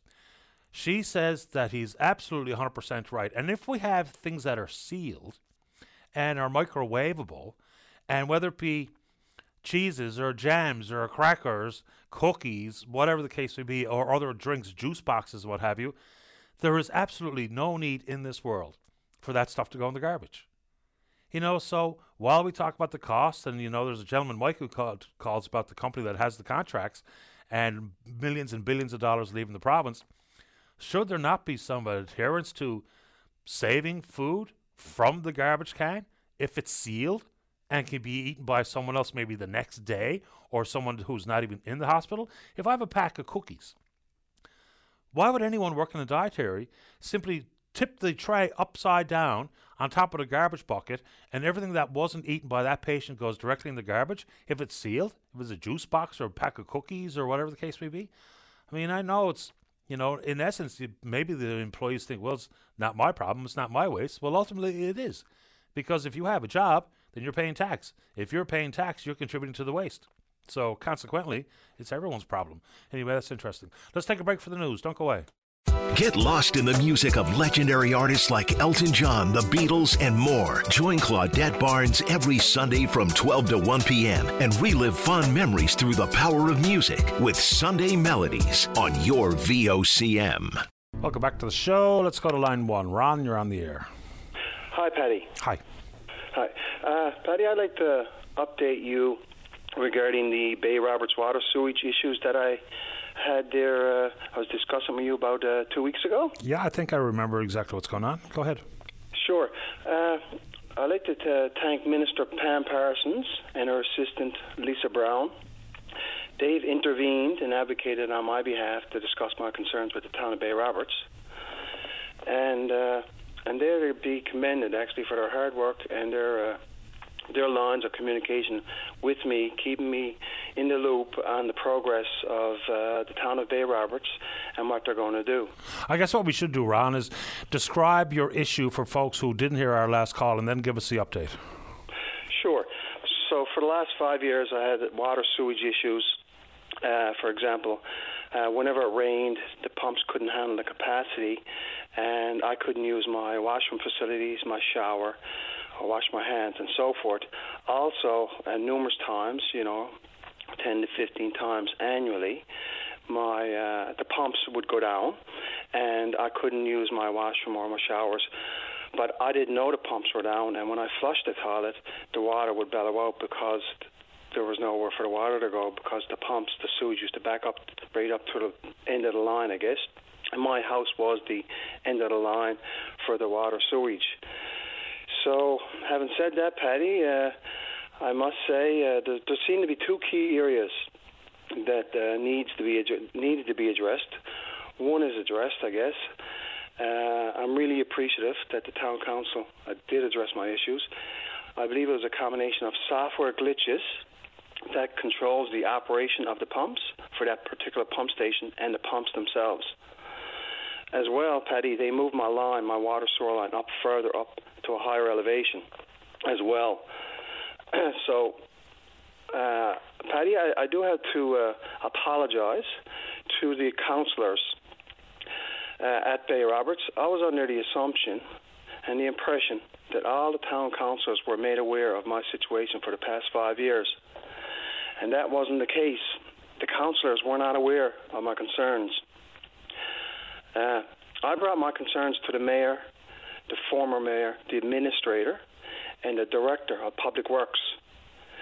And I was, I guess, I don't know if it was misled, but I was under the assumption that the town councillors were aware of my concerns.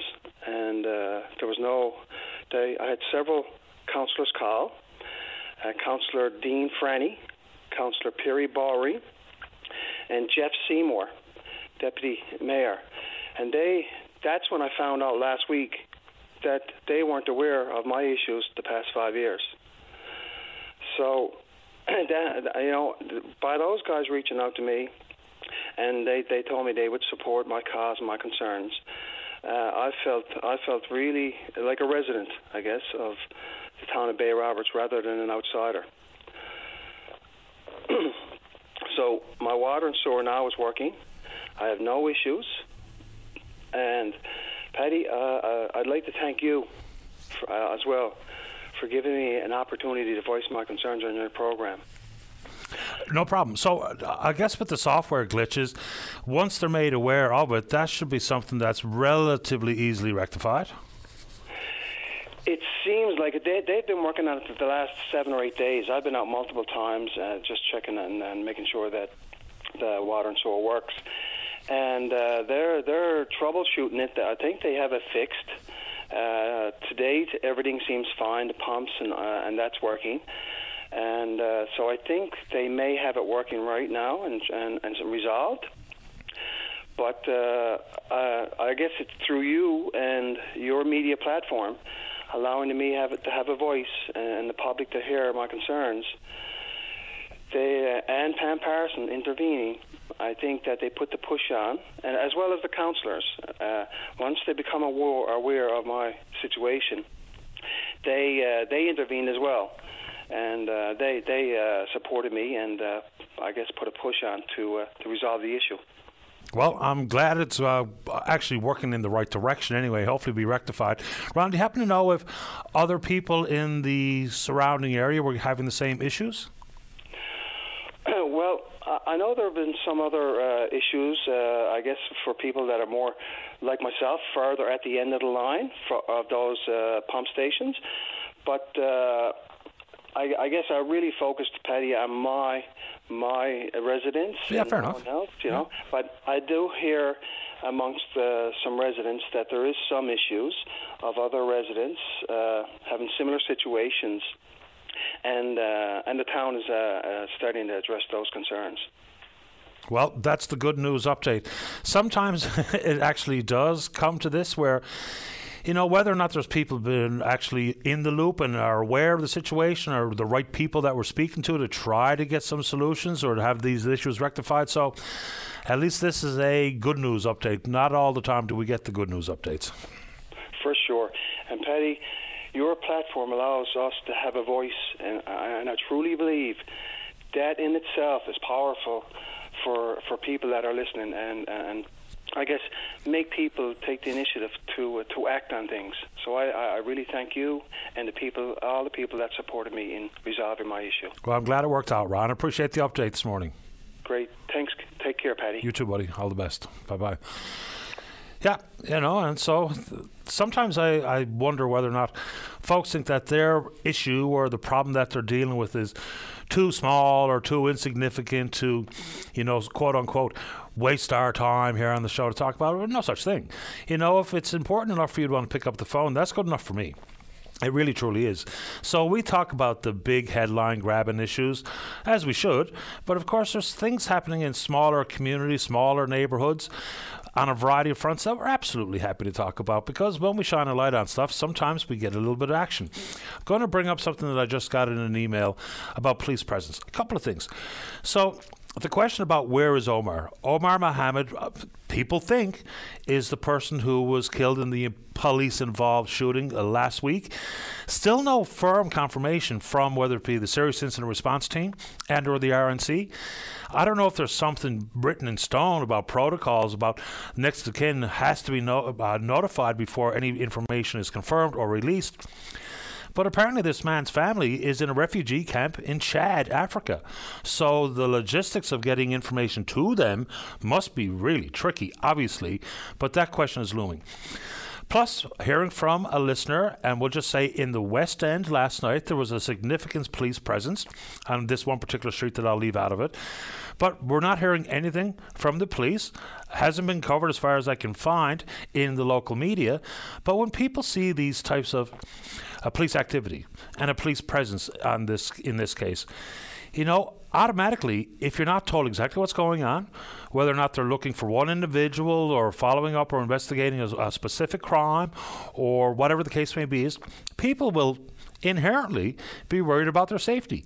So I get it. There's some things that are going to be kept close to the vest, and you're not going to get every detail and ongoing investigations, what have you. But, we do, in certain circumstances here, people need to be worried about their safety, the crime we're investigating, if someone was targeted, But if anybody knows, including the RNC, if you can help shed some light on what was going on that required this significant police presence in the west end of the city of St. John's last night, that'll be helpful information to share with those folks in the surrounding area, because apparently this particular person says, basically, reading between the lines, speaking on behalf of a variety of people who are sharing the exact same concern. Should I be worried?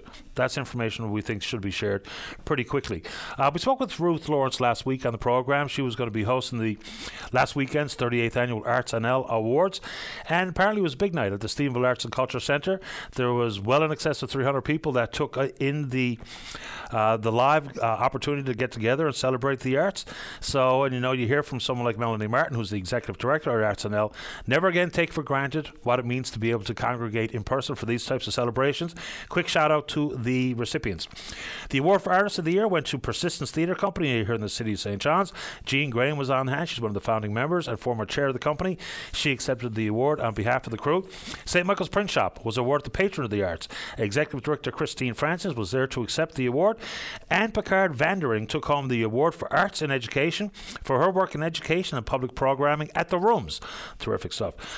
Susan Shirk was recognized for the Hall of Honor. Good for her. She's an advocate for the arts community as an actual economic driver, which it is. St. John's comic strip artist Wallace Ryan received the Arts Achievement Award. He wasn't in attendance, but gave his acceptance speech in video.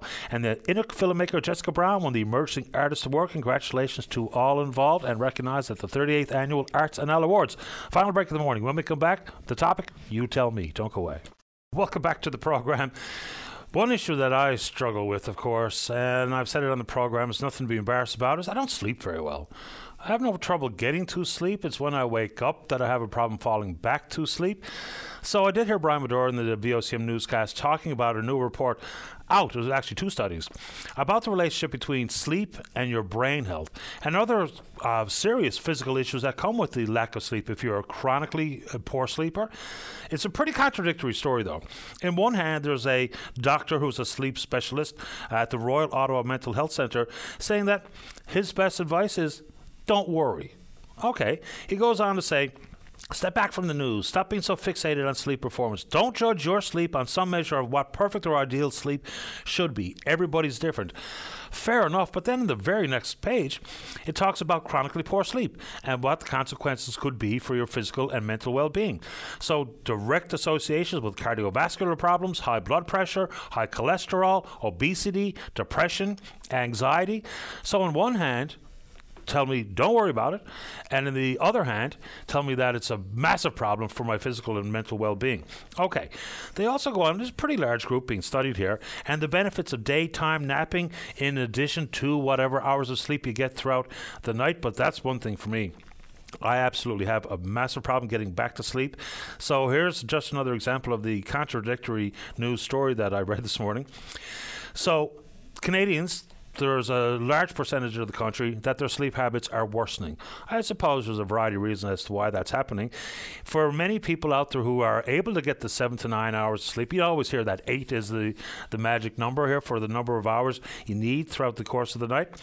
And then you just factor in the different complications with the issues that you're dealing with at the job or with family relationships or with finances.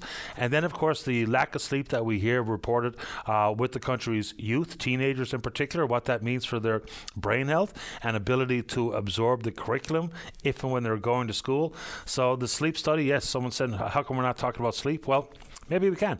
Maybe we'll get these 2 studies reviewed by Dr. Sheila Garland at Memorial University, who's a sleep specialist herself, to help us break down what she is taking away from these 2 most recent reports. But in one hand, I'm told it's a problem, and on the other hand, another doctor says, don't worry.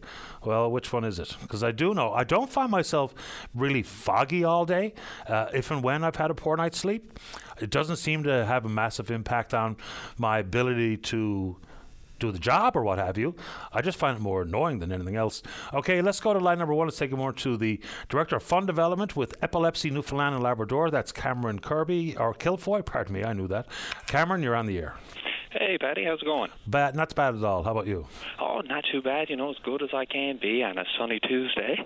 And we're not out in it. I can't wait to get out for a walk, actually, today. Oh, you're telling me. Yep. I got a few more hours. Hang in there. So listen, I just wanted to call and get the word out there about Epilepsy Newfoundland and Labrador's online silent auction. So I've been hosting an auction since June 15th. It will be live until July 14th, and we have prizes across the province because we are a provincial organization, so we truly wanted anyone in the province to be able to hop on and find something that speaks to them and is also within their region as well. What kind of stuff you got? All right, I'll give you a few examples of what we got. So we have 2 tickets to the Best Kind Comedy Tour here in St. John's. We have a season pass to Perchance Theater. Also, we have 2 passes to the Insectarium, a full tour for Cormac Bee Sanctuary. We have tickets to the opening night of the Stephenville Theater Festival, have a ton of gift cards and prizes from Central, all tons of stuff in the metro, such as the electric bike rentals. We have personal training sessions, Craig's Cookies, Get Air donated, Murray Premises donated a one-night stay. We got some of the local breweries in on it, the Botanical Gardens. There's a NL Rogues fan package, and much, much more. How, and we'll give out the details about where people can find the opportunity to bid on those items, but how prevalent is epilepsy? Oh, it is very much so prevalent. So right now, there's approximately about 10,000 individuals in our province affected by epilepsy currently, and in more recent years, it's come out that diagnoses are more so within the senior population and then the younger children population. I know there's no cure, but is anything proven to be beneficial for treating symptoms? And I know there's different severities of epilepsy from a partial seizure all the way through the more dramatic, but is anything out there proven to be helpful or beneficial? Because I know there's not a cure. Oh, yeah, but yes, there are lots of different like medications or resources that are out there that can help someone live a promising and fulfilling life. Now, that's a little outside of my expertise, but anyone who is looking for that kind of information can contact our information officer at info@epilepsynl.com, and she can provide you with all the greatest detail possible. Yeah, I didn't want to put you on the spot, outside of the work you do for Epilepsy NL. So you describe some of the prizes or items that are available for auction. Where do I find the information? How do I make a bid? Yeah, so you can go actually straight to our website, which is epilepsynl.com. On our top menu bar, there's actually a little section that says Get Involved. Under Get Involved, there's a direct link that will bring you to the auction. From there, you'll see the list of prizes, and like I said, we have all kinds of prizes from all over the province. We have the Metro, then we have Central, we have the Southern and Western region, and as well Labrador. And yeah, so once you go to the auction page, it's just as simple as looking down through the prizes and then clicking place a bid and then putting in your amount, and then I'll get a notification letting me know that you bid. And like I said, we got all sorts of prizes for kids, teenagers, parents, older adults. There's something for everyone. So, like I said, just to give you a few more examples really quickly, we have passes to the rooms. We have 2 passes to the haunted hike. For anybody out there with a dog or a puppy, we have a Wags to Whiskers package, as well as we have 2 tickets to a night of dinner and a show at the Spirit of Newfoundland. We have Iceberg Quest tour pass, and Birchbrook ski passes for those who want to get ready for the winter pretty early. We have a Come From Away experience where you can meet 2 characters who were portrayed in the Come From Away musical. And yeah, Lots of prizes. A 6-month subscription to the Down Homer, and we have a couple different skincare packages up there as well. Just say that again about the come from away experience. So you get to meet two people who were portrayed in the play? Yeah, so Derm and Diana Flynn. I was going to say, is it Derm Flynn? Yeah, that's exactly who it is. Terrific.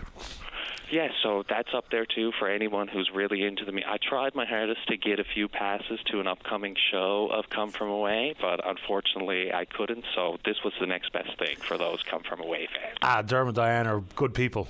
Very good people. I actually am a freelance journalist as well, and I did a story on him a few months ago. That's how I knew about him. His character in Come From Away is pretty funny. Yeah, I've heard lots of great things about them. Yeah, great stuff. Yeah, Derm's a friend of mine, Derm and Diane. So really terrific stuff. Listen, good luck with it. Very quickly, how do you spend the funds? Like, what specifically do you have earmarked for whatever money you're able to raise during this auction? So any money that we raise during this auction, 100% of the proceeds are coming back to ENL to support the services and programs that we offer to those living with epilepsy in our province. Keep up the good work, Cameron. I appreciate the time this morning. Hey, no problem. I really appreciate you taking the call. Anytime. Take care. You too. Bye-bye. Right. It's Cameron Kilfoy, Fund Development Coordinator with Epilepsy Newfoundland and Labrador. Okay, so another question about, some information or the lack thereof. We mentioned the police presence in the West End last night. Steve is asking about follow-up on the shooting in Shea Heights a few weeks ago. Fair enough. We'll try to find out some information on that one as well. All right, good show today, and we will indeed pick up this conversation again tomorrow morning right here on VOCM and Big Land FM's Open Line. On behalf of the producer, David Williams, I'm your host, Paddy Daly. Have yourself a safe, fun, happy day. We'll talk in the morning. Bye-bye.